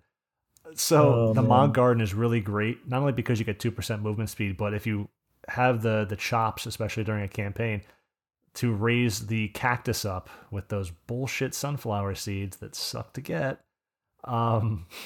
then that is a 3 a tick auto refresh to the trust. So having 3 a tick is really a big deal when you're not using like these. I'm using the not to restore my MP constantly Unity trust, which is a big reason of why I think they're popular, is because people run out of MP on their trust because they don't call like Yorin to refresh or get Ballad from Omia or Evoker's roll from Koltad or whatever.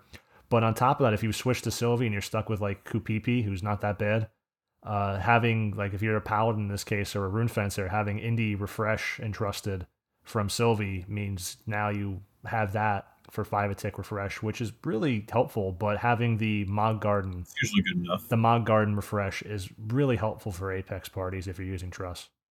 Yeah, so I have Monbro and Ignis, and I'll usually use one or the two if I'm not using Kupipi for very specific positional things like I just got done saying. But the only reason I use Ignis is I also plan to use Arciela at the same time. For the refresh. And the two of them, yeah, they'll give you an auto refresh Geomancy, which is awesome. It helps keep Omia off of using those refresh songs. She won't ballad nearly as often. And on top of that, them together heal like a boss. Like Illustrious Aid plus everything Ignis is doing keeps you alive. So you can go really hard on like a lot of the buff trusts and stuff. And that's actually a really nice combo and incentive to finish your Mog Garden. Because if you roll into like Crawler's Nest S, you can probably just treat these guys like a wandering party, and you can just run around solo and stuff off of it. Though that's actually the trust setup that I used when I went in as Dark Knight and Felcleaved solo. Is I rolled up with Ignis. Yeah, talk about the Dark Knight Felcleave thing too, because that's interesting. Yeah, well, I mean it's pretty straightforward. It's basically just how I did it in Dynamis. You just make a skill chain on something, you cap your HP, you use Dread Spikes, and then you just pull. I didn't pull a ton of mobs. Like I pulled like maybe 10. That's a good amount of mobs.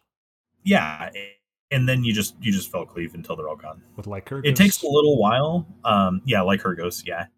It takes a little while because like you're only doing about 11k, like best case scenario, because you have trust buffs. You know, it's nothing amazing. But it's a nice burst once all of them die, and usually they all die within chain of each other.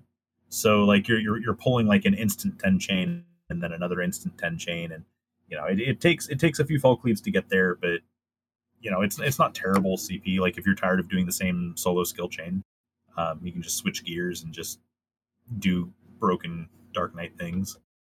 But yeah, I went out and did that. It's not nearly as amazing as it seems, because it's like, oh man, he's solo AoEing stuff. Oh, that's so cool. It's just Dark Knight shit. Like if you've ever been on Dark Knight, you probably know that you can do that. Alolan Edge is more powerful in there anyway.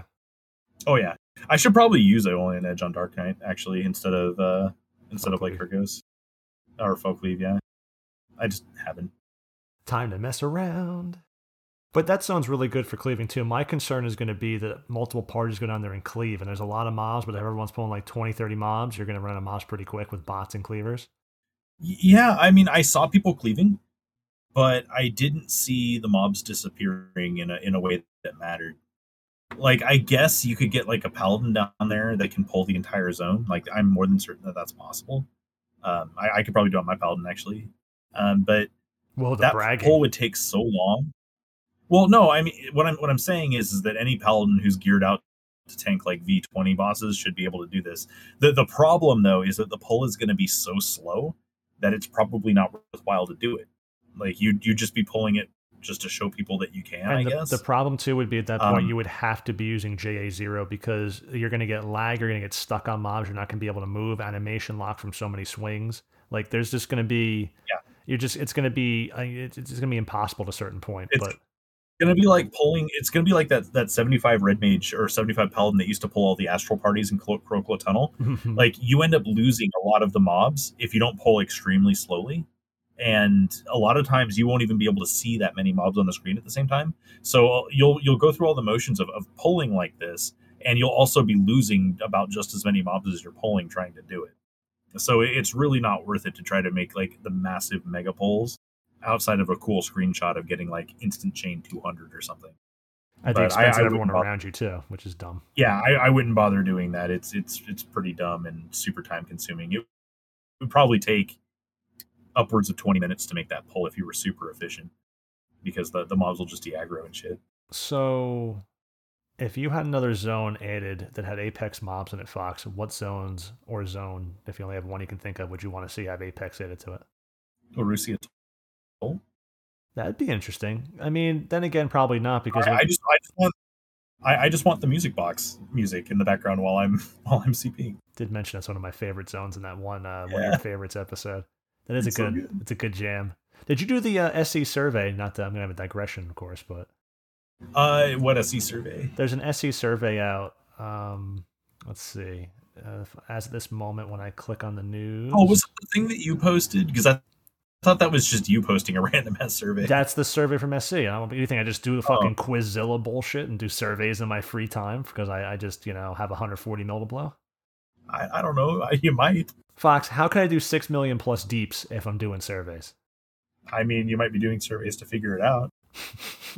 Is it worth it? You gotta get that feedback, right? Right now, it was posted March 7th or whatever. It's number 4 on the Play Online little news thing on Auction House. I'm sure by the time this comes out or you see it, maybe it'd be 5, who knows, but it's number 4.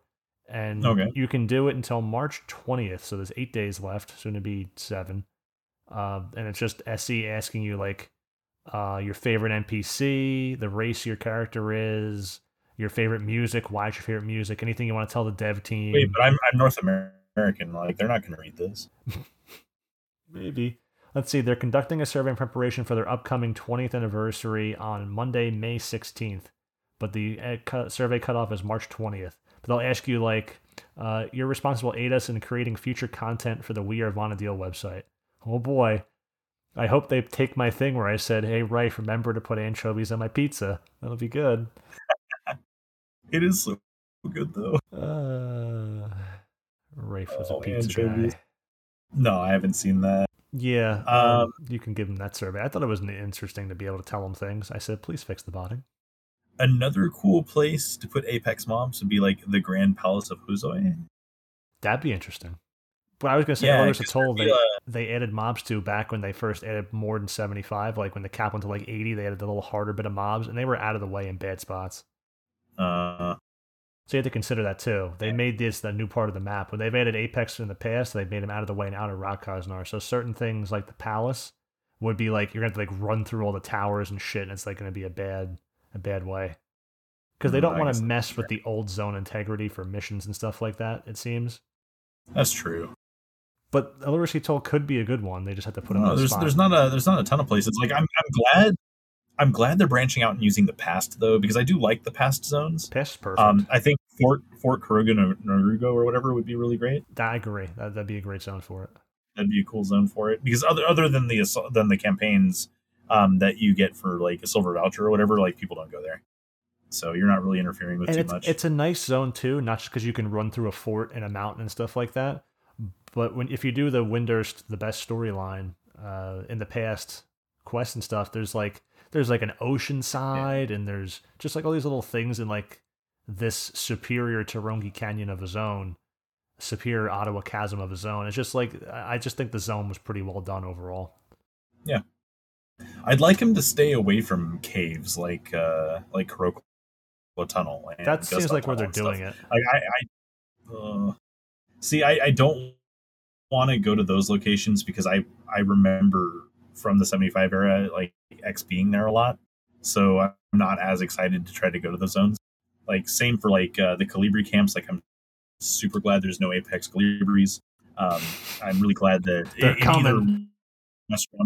in either Ronfar or TOAU. Like, Apex Marids. Either of them. With Apex Chigos, they're coming. That'd be funny. Chigos. Imagine crits actually killing them though. You wouldn't get points unless you actually finished them. Oh yeah. Yeah, remember? Womp. How about the Maze of Shakrami Apex?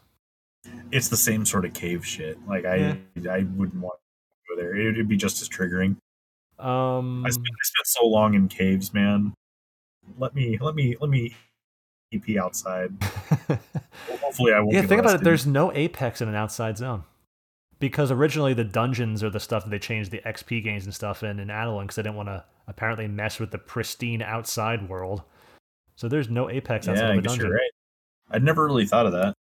Because originally, before they added Apex, they changed the CP to those zones. Is why they put the Apex there. Return site. That would be a cool zone to have Apex in. That's the site they need. That's my vote. That's perfect. Yeah, because there's one of those Return sites that you hardly ever go into. You go into it like once. They added high level mobs there for that. Honestly, just remove them at this point and just put Apex there. Yeah, just put Apex instead. And you get really cool stuff like Apex clusters, like stuff that nobody wants to fight. That zone, honestly, I don't talk about it enough. I don't say how cool it is, but that zone's really pretty, and that's a nice zone. It is. That's actually one of my favorite zones. That one in Rusi Atoll. Great memories from getting to Saleh there. Yeah.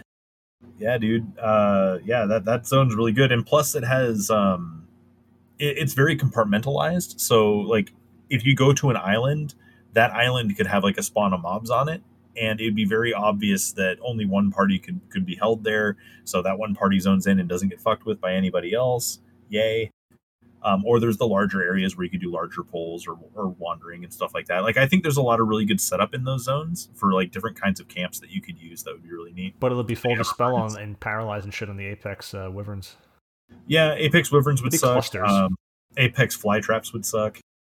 It'd be Apex flies and clusters would be the first things I think of. And hippogriffs. Apex hippogriffs. Not the worst, but pretty bad. Nihility Song. Nihility Song and Terror and Paralyze. Yeah, they would add those. Maybe Ravine Site's not the best choice because it has to be mobs they don't add mobs that aren't around there. Nihility Song. But light crystals. Just all the shit that fucking dispels you. Apex Morble because there's Morbles in that zone. Yeah, the Apex Marbles is the one that I just... People would only go there for the flies. Yeah. And they may be orange, but how many flies are you going to fight now that you have them in the crawler's nest? Because it's all about the Apex clusters, right? Because you don't need the mob just self-destructing. They got to self-destruct up to 3 times. Yeah, those will self-destruct and kill people. That would be a really bad zone overall. It'd be really cool. The finesse zone. Yeah. But it'd be a sweet zone, though. That's the thing. Oh, well, I mean, there's vultures and stuff out there, too. Yeah, you can fight some more birds that aren't pink. Apex birds. Birds that are not pink. How about Apex Misro Coast, then? You got crabs. I mean, they have to be the water, though. They wouldn't just put crabs. Even Lefai's Meadows would be a decent zone. That one's not used. You could use Lefai's Meadows. Yeah, they're fine. They got trees. Like, you spawn in after the Promi missions into Lefai's Meadows. Yep, trees, sheep, leeches. Sheep would be a good target. Foamers. Like, sleep sucks and all, but foamers. We have it only at night. They have Berserk, man. It's true. Be an awkward camp. Do extra damage. Flies are in that zone. Fly traps. Bees. Apex they already have the bees. Birds. Apex bees. That's what we need as a final sting. I think just more campaign zones having Apex in them would be nice. I do like the sigil especially food bonus. Yeah, you get the sigil food bonus, right? And then you also... There's just like very wide open spaces out there that you hardly ever go to. Like you travel through the Shadow Rain zones on the way to like specific locations for the story, but you don't really interact with the zone outside of passing through it unless you're doing a campaign battle, at which point the campaign battle is only in this little tiny area anyway. Or it's in a much smaller section comparatively to the rest of the map.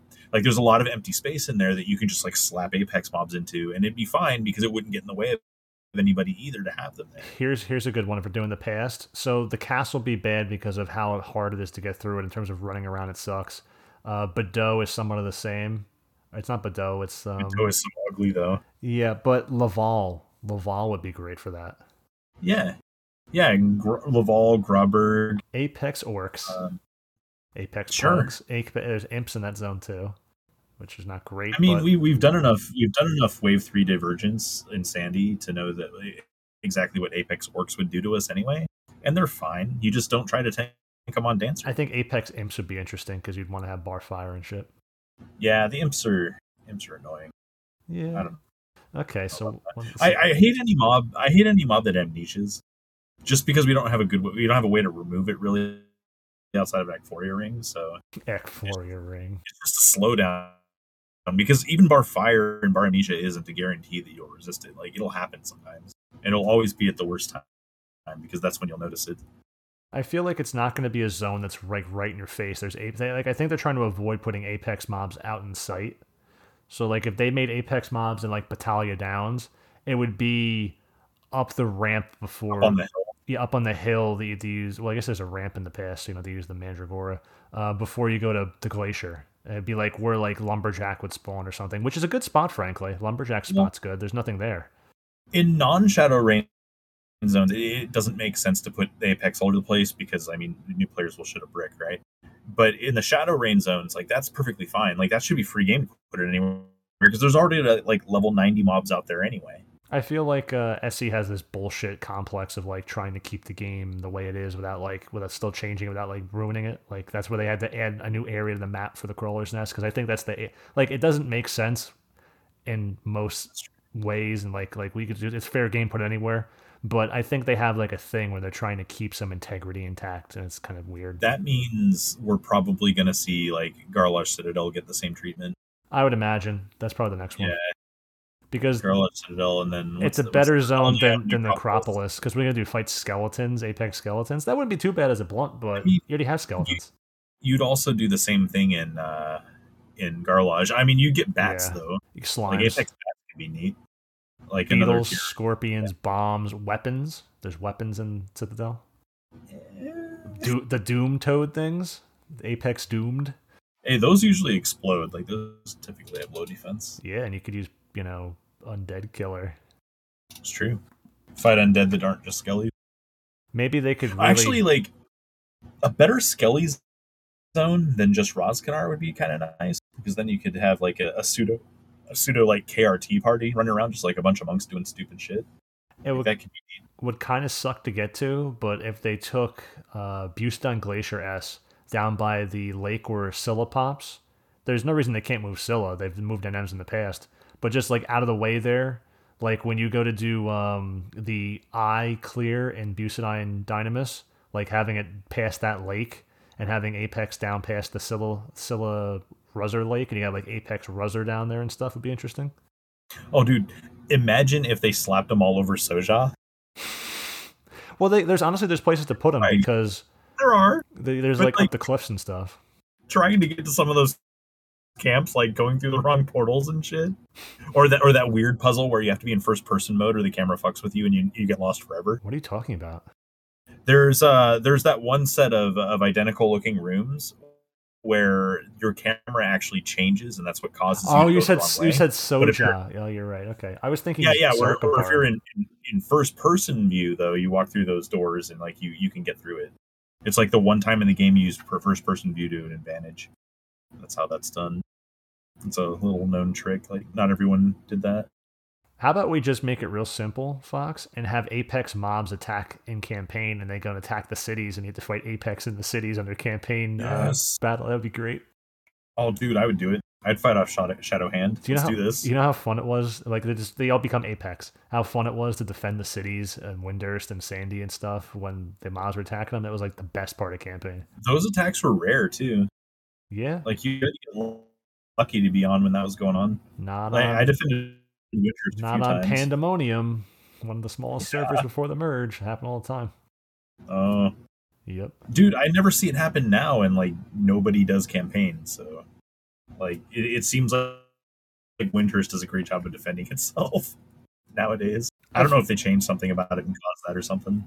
Honestly, if we're thinking about mobs and quality of mobs and how big a zone is, and if it's an outside zone and not the Necropolis or Citadel, Rolandberry Fields S. Big zone, lots of mob diversity, places you can put stuff. That'd be a good zone. That's actually the zone I was thinking of when I was talking about Shadow Rain zones and putting the Apex mobs in there. Slugs, leeches, crawlers, bats, goobos. Those are all good mobs to fight, frankly. Goobos do silence and paralyze and shit and hurt you when they punch you with blow and beat down. But otherwise, goobos are cool to fight. Which is everything they do, but they're cool to fight. Slugs aren't too bad. Yeah, I don't know about fighting slugs. But... Well, I mean, they're going to kind of suck to use blunt on or whatever, but you could just, Heard them. It's better than getting something like Apex stuff in Grauberg, where you would end up with Grauberg like Apex Pisty. Apex or Pesties. Apex Pisties, whatever they are. Apex saplings. Get wrecked. Sprout spin me out of this dimension, baby.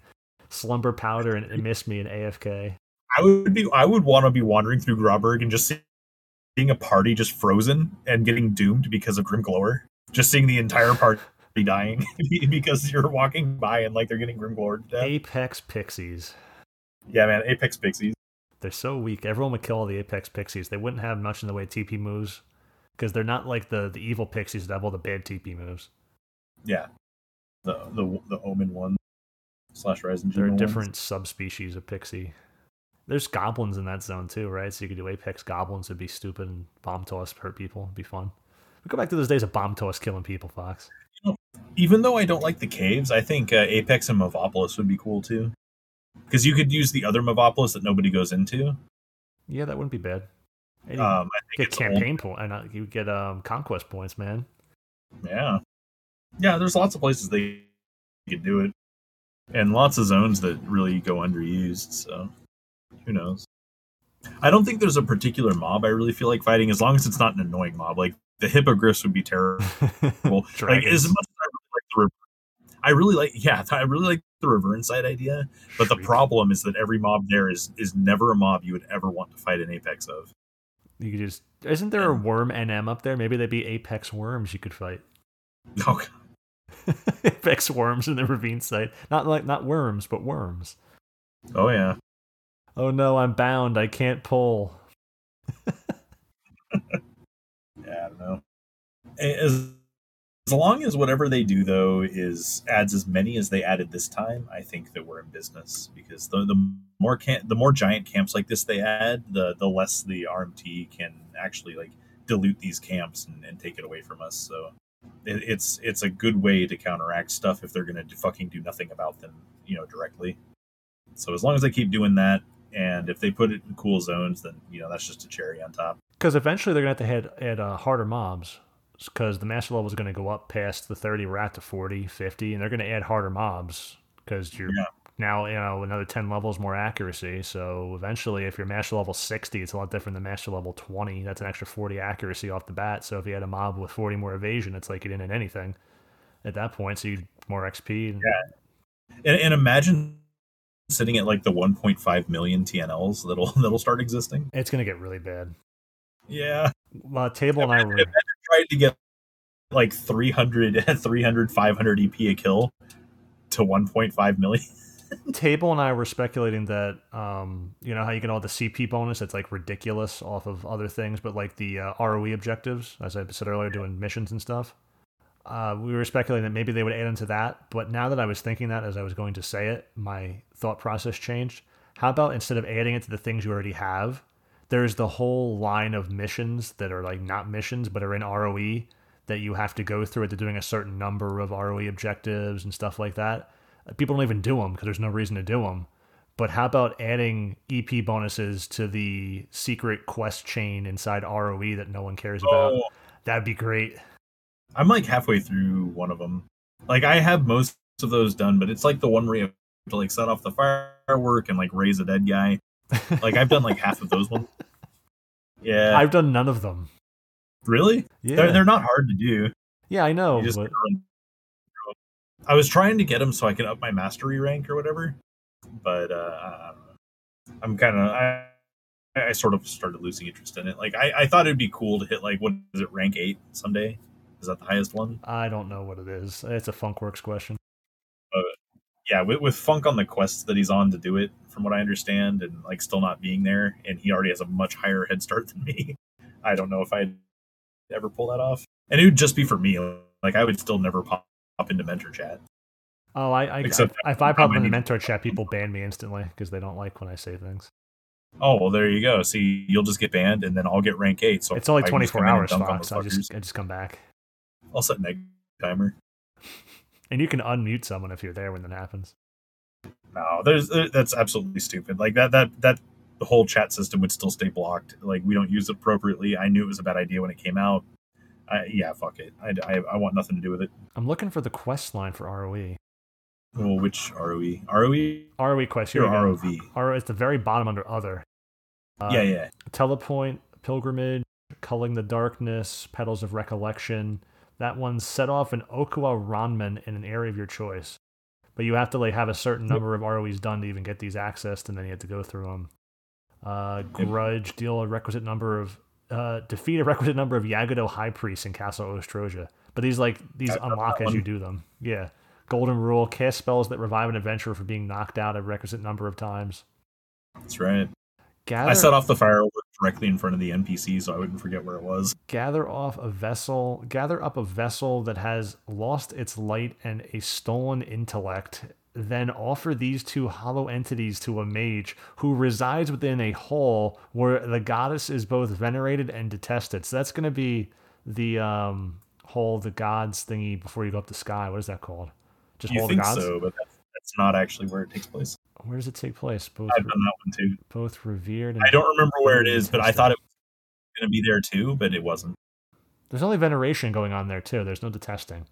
So is that going to be like the Kulu, the Tomberry people before they became Tomberries? Is that going to be in Yeah, it's in the Temple of Uglafia somewhere. Ah, see, I went to it. That's my bare lore knowledge because they were like the cursed people and the Zilart. Should be another great place for Apex mobs. Yeah, honestly, Apex Tomberry, not the worst. The size terrible though. Everyone's Rancor. Will there be Apex Corals, bees, dolls?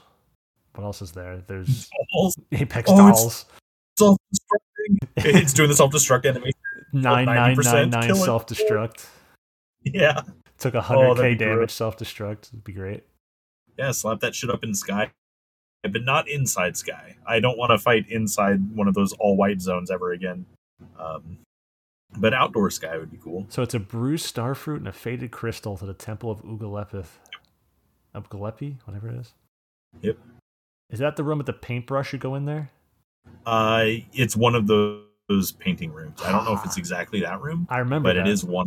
From when There's two. I had to get the paintbrush, and I remember because the paintbrush used to be really important at 75, so you could be the guy who could let people in because no one else had it, and everyone was like, "Who can let me in?"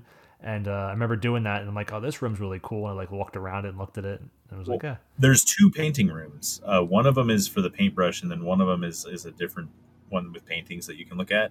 I think it's the other one with the paintings in it. Oh, is that the one where you had to get the mob to open a door with Magro because you don't want to be bothered to farm the key, like the Carbuncle Mitts one? No, it's not. I don't think it's the one that's in that direction. If that's so, then there's a third one, or I'm just misremembering it. I've been many years. Because there's one where you use the paintbrush and you get to Rancor that way, Den of Rancor. Yeah, that's the one everyone goes to for their Tomberry objectives for the ambuscade. And then there's one that's outside of like a nation mission of some sort that you go to. I think that's the one past like the Thief's Knife section there off the jungle. It could be. I don't remember it clearly. Like I did that one, but I also did these missions, and I'm not through all of them. I did the ROE. What is it? 3 or 4? You have like 9 of them after that. Yeah. There's still a ton of them. Like I didn't get to the one where you have to do cap damage yet or something. I know I'm not that far. Remembrance of Flowers Past. Just like old times, set off an Okua Ranman in the same location you chose in the Petals of Recollection objective. Yeah. Wow, it has to be the same. How do they know that spot? I don't know. That's why I set it off in front of the NPC, though. I didn't want it to break. So I just set it off directly in front of the NPC. What if you never find the spot again? You will find the spot again. It's just the same zone. Oh, so you just have to run around the zone hitting fireworks nonstop? That's fucking stupid. And that existed long after that came out, so if you didn't do it now in hindsight, you would never know where you were. Yeah. Oh, look. It's here's one of them. Over 90,000, deal 99999 points of damage. Yeah, I haven't gotten to that one yet, but I bet that one was harder when that came out. That one's not as hard now. But I think they should add EP bonuses to those. Yeah, I think that would be cool. Incentivize people to actually do that stuff. Because just like the rank 6 people, you don't have to do it to get your points, but you can. Yeah. And I mean, there's no other reason to experience all these parts of the game that they're holding so sacred they're not going to put Apex mobs there. So they might as well incentivize people to experience it through other means, right? So there's, yeah, I mean, going around to all these locations you wouldn't go to otherwise isn't going to happen unless they give us a reason to, basically. At least for most people. They chose the randomest fucking things. Defeat Dim Gruzub, who prowls Arapago Reef by herself. Yeah. Why? So that you can do crazy amounts of damage to him. 999, which comes later. Oh, looks like I'll have to go back out there. And that's like that's like the theme of TOAU too, is to travel through a zone and then have to travel through it again. Go back. I can do it twice. Why? Because fuck you.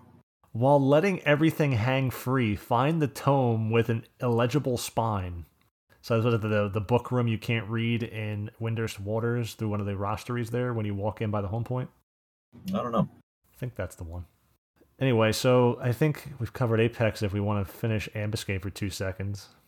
Yeah, it's just Antica again. It's cool that like a lot of the stuff with the recent update, it seems to point to, hey, do more things with Black Mage. This is very Black Mage friendly Ambuscade. But it's also an Ambuscade that's pretty friendly to a lot of strats. People shouting for pup. I keep seeing people shout for a Arcua Ballista set. I'm like, what? They're yelling for it over and over again. Someone was master level 25 pup. They demanded ML 25 pup, which is oddly specific. Are they overdriving the cactus? I guess they're overdriving the cactus, but people keep yelling for pup to do it. That's the hard way. I don't know. Or are they getting like a certain like critical mass of pups and just sticking them on the boss? Someone was yelling to duo with pup today, so maybe it's just 2 pups kill it really quickly with overdrive. I guess. I mean, I guess the puppet isn't going to die to the ads getting spawned, as long as you're careful. And maybe overdrive just runs through the ads so fast they don't care. It could be. I mean, or you could just not get ads and just magic burst the cactus immediately. So there's a lot of ways to do it. You just take a scholar, they set up the gravitation skill chain, and 2 deaths kill the cactus, and then you just nuke with scholar to kill the main Antic and NM because ads don't spawn if you kill the cactus, and that's it. Yep. Yeah. In fact, you don't even need like a bard or anything.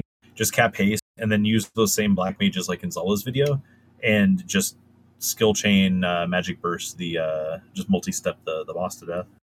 He dies super fast with 2 black mages present. Yeah, super easy month. That's good because of course month you was also kind have of to get. Yeah. I mean, it wasn't that bad. Like I just didn't really do it that I was much. trying to get Table in, and he didn't have a job that suited it, so it was just really bad when he didn't have a 6-member to buff you up or something, and it just kind of sucked to do VD that way. D was pretty easy, but VD that way, it kind of sucked. You could have like a 6-member that just kind of healed people. We didn't have other people in the jobs too. It was just rough. Didn't have a core to buff you or something. It was just pretty rough. You should have let me know. I would have gone. No, I did go a few times. I was core, and I did like shit damage because I was core. Savage Blade was so bad. But yeah, like the Antica this month though, like there's a bunch of ways to do it. If you have ad spawn, it's not the end of the world. Like it doesn't mean that Vegeto's going to show up at your house and molest you or something. It's crazy ass shit. That was oddly specific. Yeah, I know. It's almost like I have like waking nightmares. But yeah, like if ads spawn, it's whatever. Just clean up the ads, like handle it sensibly. Historically, you could also just have DDs like weapon skill the cactus every time it ran by because it stops to do the needles attack. Just kill it before the needles get out of hand, and you're good. And a lot of times, like you can kill that cactus that way. Like, and this is the worst case way of killing this mob. You can kill the cactus in like maybe 2 sets of ad spawn, which isn't unreasonable, and then you can just finish off the rest of the thing. There's definitely no reason you can't do VD this month. Like if you have a somewhat reasonable gear set too. Like obviously fresh players won't be doing it, but there's no reason. Considering last month people were yelling for Volume 2 VD and Volume 1 VE yells in the same yell, like they do both. Considering that was how low the bar was last month, I think anyone doing N this month will be happy because they're above that. Wow, we have truly given up. Like obviously, killing it in less than 2 minutes, like Zala does, is not something everyone's going to do, and nor should that ever be your bar of comparison. But even getting like 1 set of ads isn't the end of the world either if you're doing a magic burst strat, or like Bippin said today when we were talking about it. if you happen to get lucky and it runs by like a samurai or something, you can open Kanza Nitai, and then you can close Leaden Salute on the cactus and kill it too, with the skill chain bonus.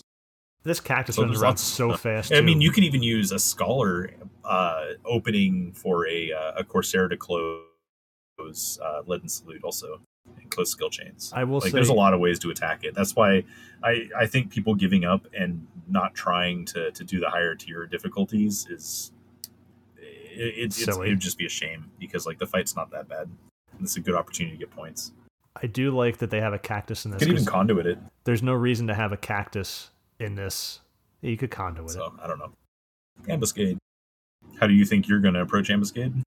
Well, I think my mic wasn't working for a second, so I just plugged it back in. But because you weren't hearing me, I guess.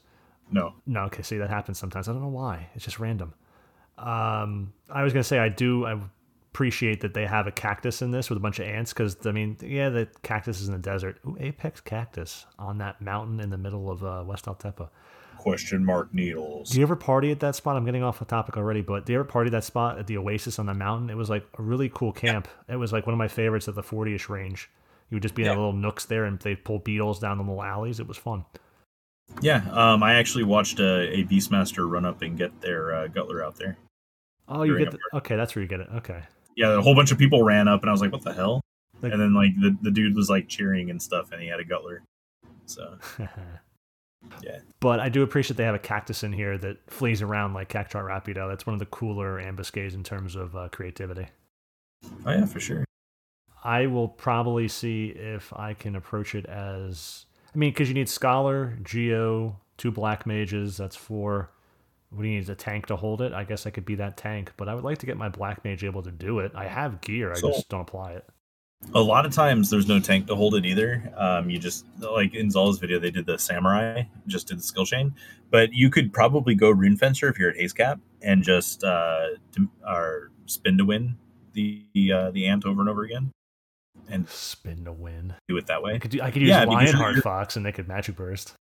Because you're going to make lights. That's exactly what I'm talking about. You just resolution with Lionheart, and that way you're doing damage that way. You're making lights, and then the Black Mages can burst wind spells on it.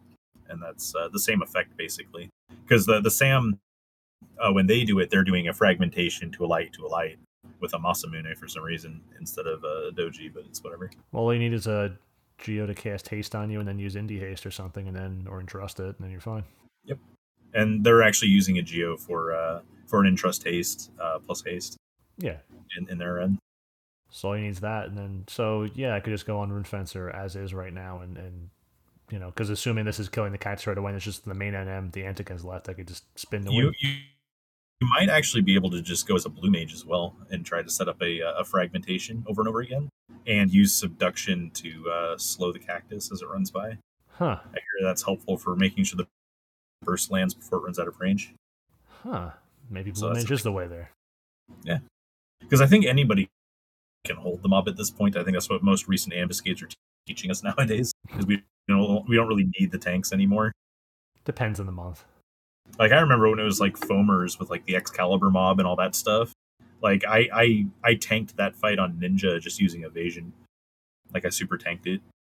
That was really dumb. We didn't even sleep the mobs. Kutra, but the end death. Need that tank bet? No, it's just the evasion. Actually, I would like to try to evasion tank that one too. It might have a stupid accuracy rate. Sometimes they just give bullshit stats to those mobs. Maybe. I know that last time it came around, I just super tanked all the ads on Paladin instead of doing the whole like running around Kenyans thing. That was Paladin sub summoner with Kate Sith, right? Yep. That's Paladin sub summoner. So jank. Doing my own mewing. Be so much easier now too. So I think we did cover Apex. That was good. And the Ambuscade, there's really not much to talk about. So otherwise, I think this was fun. So thank you, Fox. Yeah, man. Anytime. Didn't even have a worst thread of the week. We're slipping. Hey, that's how we managed to interject some positivity in here. Instead of doing the negative stuff, we just simply did nothing. It's not too late, Fox. Here we go. Worst thread of the week.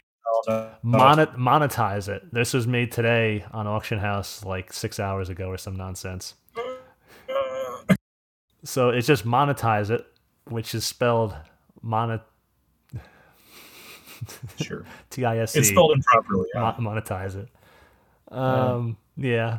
I thought it. Yeah, whatever. What are they trying to monetize? Anything. So this is Zeon monetized, by the way, guys. It's it just starts the thread off on the wrong note. So the post here is Wardrobes 5 to 8 hit us recently, and were perceived rather nicely by a portion of the community. That's a good way to start. I figured why not take a think tank, 2 words, to SC where the community comes up with ideas for further monetization of the game that's not already covered by the monthly subscription fee in order to save Final Fantasy XI. A new paragraph, lowercase, any suggestions, question mark? Look, you don't need to save Final Fantasy XI because there's nothing to save.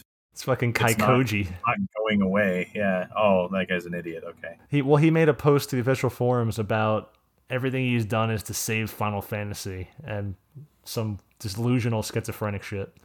What a hero. You guys banned me and all I do is try to save your game. Like it was like random the scrollings of a fucking madman down a well. There's a point where imagine the dude becoming aware of the cringe that he creates. I think he's mentally ill. Yeah, but just imagine a situation where like he implodes because of all the cringe once he realizes how cringe it is. You know, because I think of that sometimes. It's like, hey, what if the culmination of everything I've ever done that's cringe hit me all at once? Like, would it kill me? Like, as a man? Like would I just die? Would I cringe right out of my own skin? These are the things I think about. What I want to see Kaikoji do is just yell something that makes no sense, as every yell he does is, and then go, I asked this just because I want to contextualize the moment. Imagine a world where he reaches consensus while he's contextualizing within the moment. Sometimes less is more when it comes to words used. I think sometimes it's safe to just say, hey, I don't fucking understand what's going on, so could you explain to me what has happened because I wasn't paying attention? You know what you should get him? That's another way of asking you to contextualize the moment. Whenever his birthday or some bullshit holiday comes, just send him the copy of a Warhol picture of the cannibal soup can. What? Because less is more. And all the words within the soup of that Campbell soup that Felgar spits out everywhere, that word soup that's contained within, less is more. Just the can, no words everywhere. It's demonstrating that less is more. You see where I'm going with that, right, Fox? Yeah. Just get him a Warhol copy. So, all the bad ideas in this thread, before we end the episode, of course. Buki comes up with a Buki idea. A Q Fast Pass, like it's fucking Disney World, apparently. A Q Fast Pass would be a gold mine on servers like Asura/Bahamut. Instantly puts you next in line for any content you sign up for. And the first thing in parentheses here, the first thing in parentheses is Neo-Nizal Isle, Omen, Ambu Odyssey. Why is Neo-Nizal Isle the first thing you want to pay to be fast-tracked into? That's not even a queue. That's like paying a fast track into the fucking teacups at Disney World. That's first come, first serve. Like, if you're all standing out there clicking on it, it's whoever clicks on it first and goes in. Neo-Nizal Isle is not a queue. Do you know what a queue is? A fast pass for Moblin Maze Monger so the hands of darkness don't pull me back, Fox. A queue is first in, first out, meaning that you are prioritized in a list where the first one in is the first one out at the end. The other thing you're talking about is just simply a free-for-all. And there's no way to create a pass that puts you at the head of Neo-Nizal Isle. Oh, no. Someone said premium trusts that are super powerful. Oh, boy. This is stupid shit. I would scrounge together the funds to pay for Cornelia. I want her back.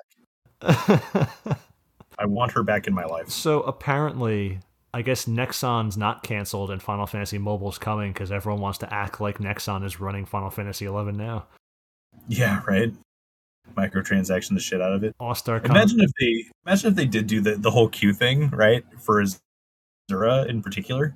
And all these people who are paying the 140 mil for their Chloris buds decide to buy this pass. All of a sudden, the people who didn't buy the pass would be the ones with the shortest queue. Wow.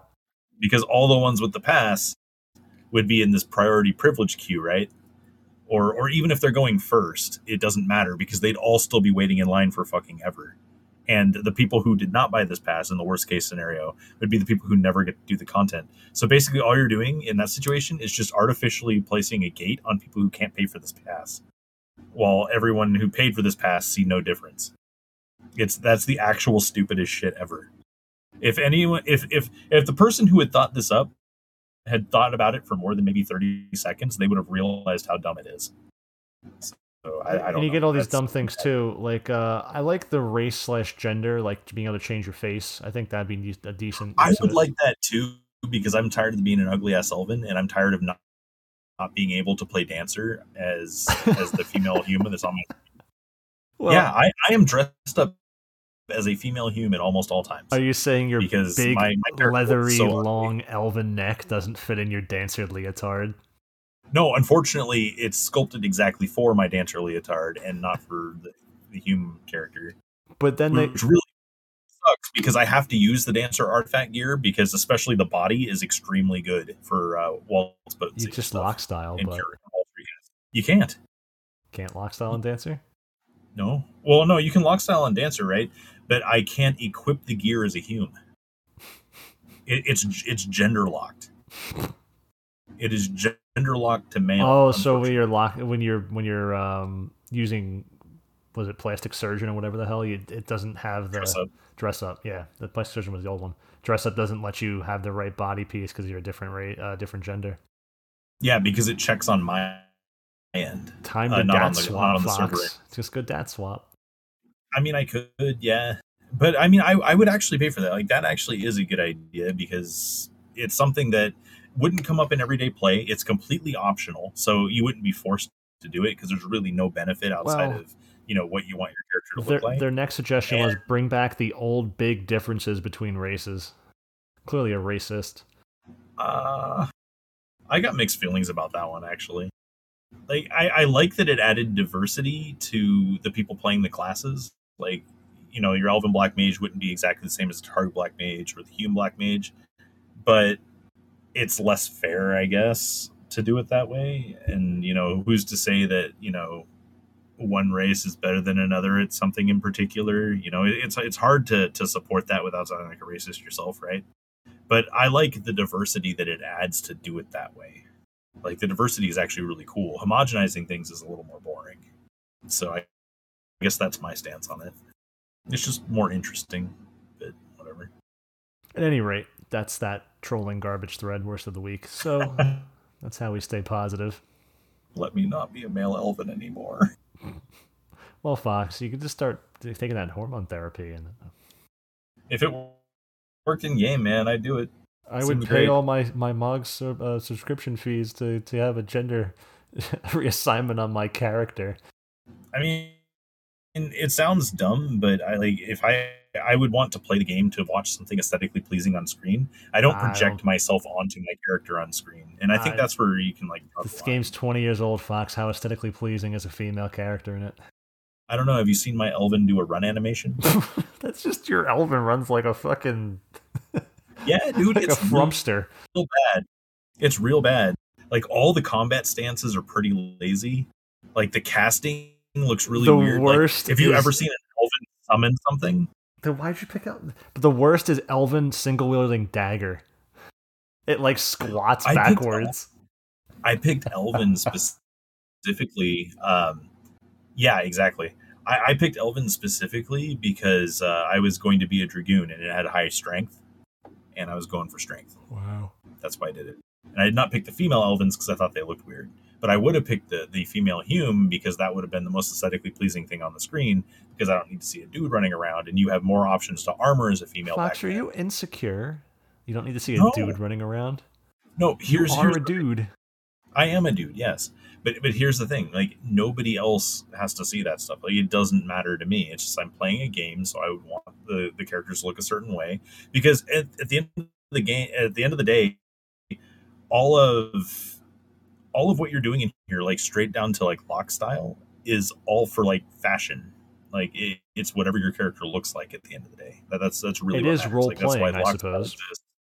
Well, I mean, it's only role playing if you get weird about it, right? Well, it's MMORPG. I guess you are role playing as that female Fox. So what is the safe word? I don't know. What is the safe The safe word is... We never set one up. The safe word is... So, if you want to send us an email, you can always email us at wtf@gmail.com. Otherwise, you could join our Discord. Or if you do not make bad YouTube videos, because didn't even mention this happening. It was really drama-related. That was hilarious. And join a link shell out of the concierge, and then make a bad video on YouTube attacking me because I said you make bad videos and being rude is unacceptable, and then wigging out and trying to block and report me on every platform. That's always good. So if you want to do that, you could join our link shell, or not, in-game, or those are the three things: the Discord, Fox, there's a Reddit, isn't there? Is there? Yes. I wouldn't know. I don't go there.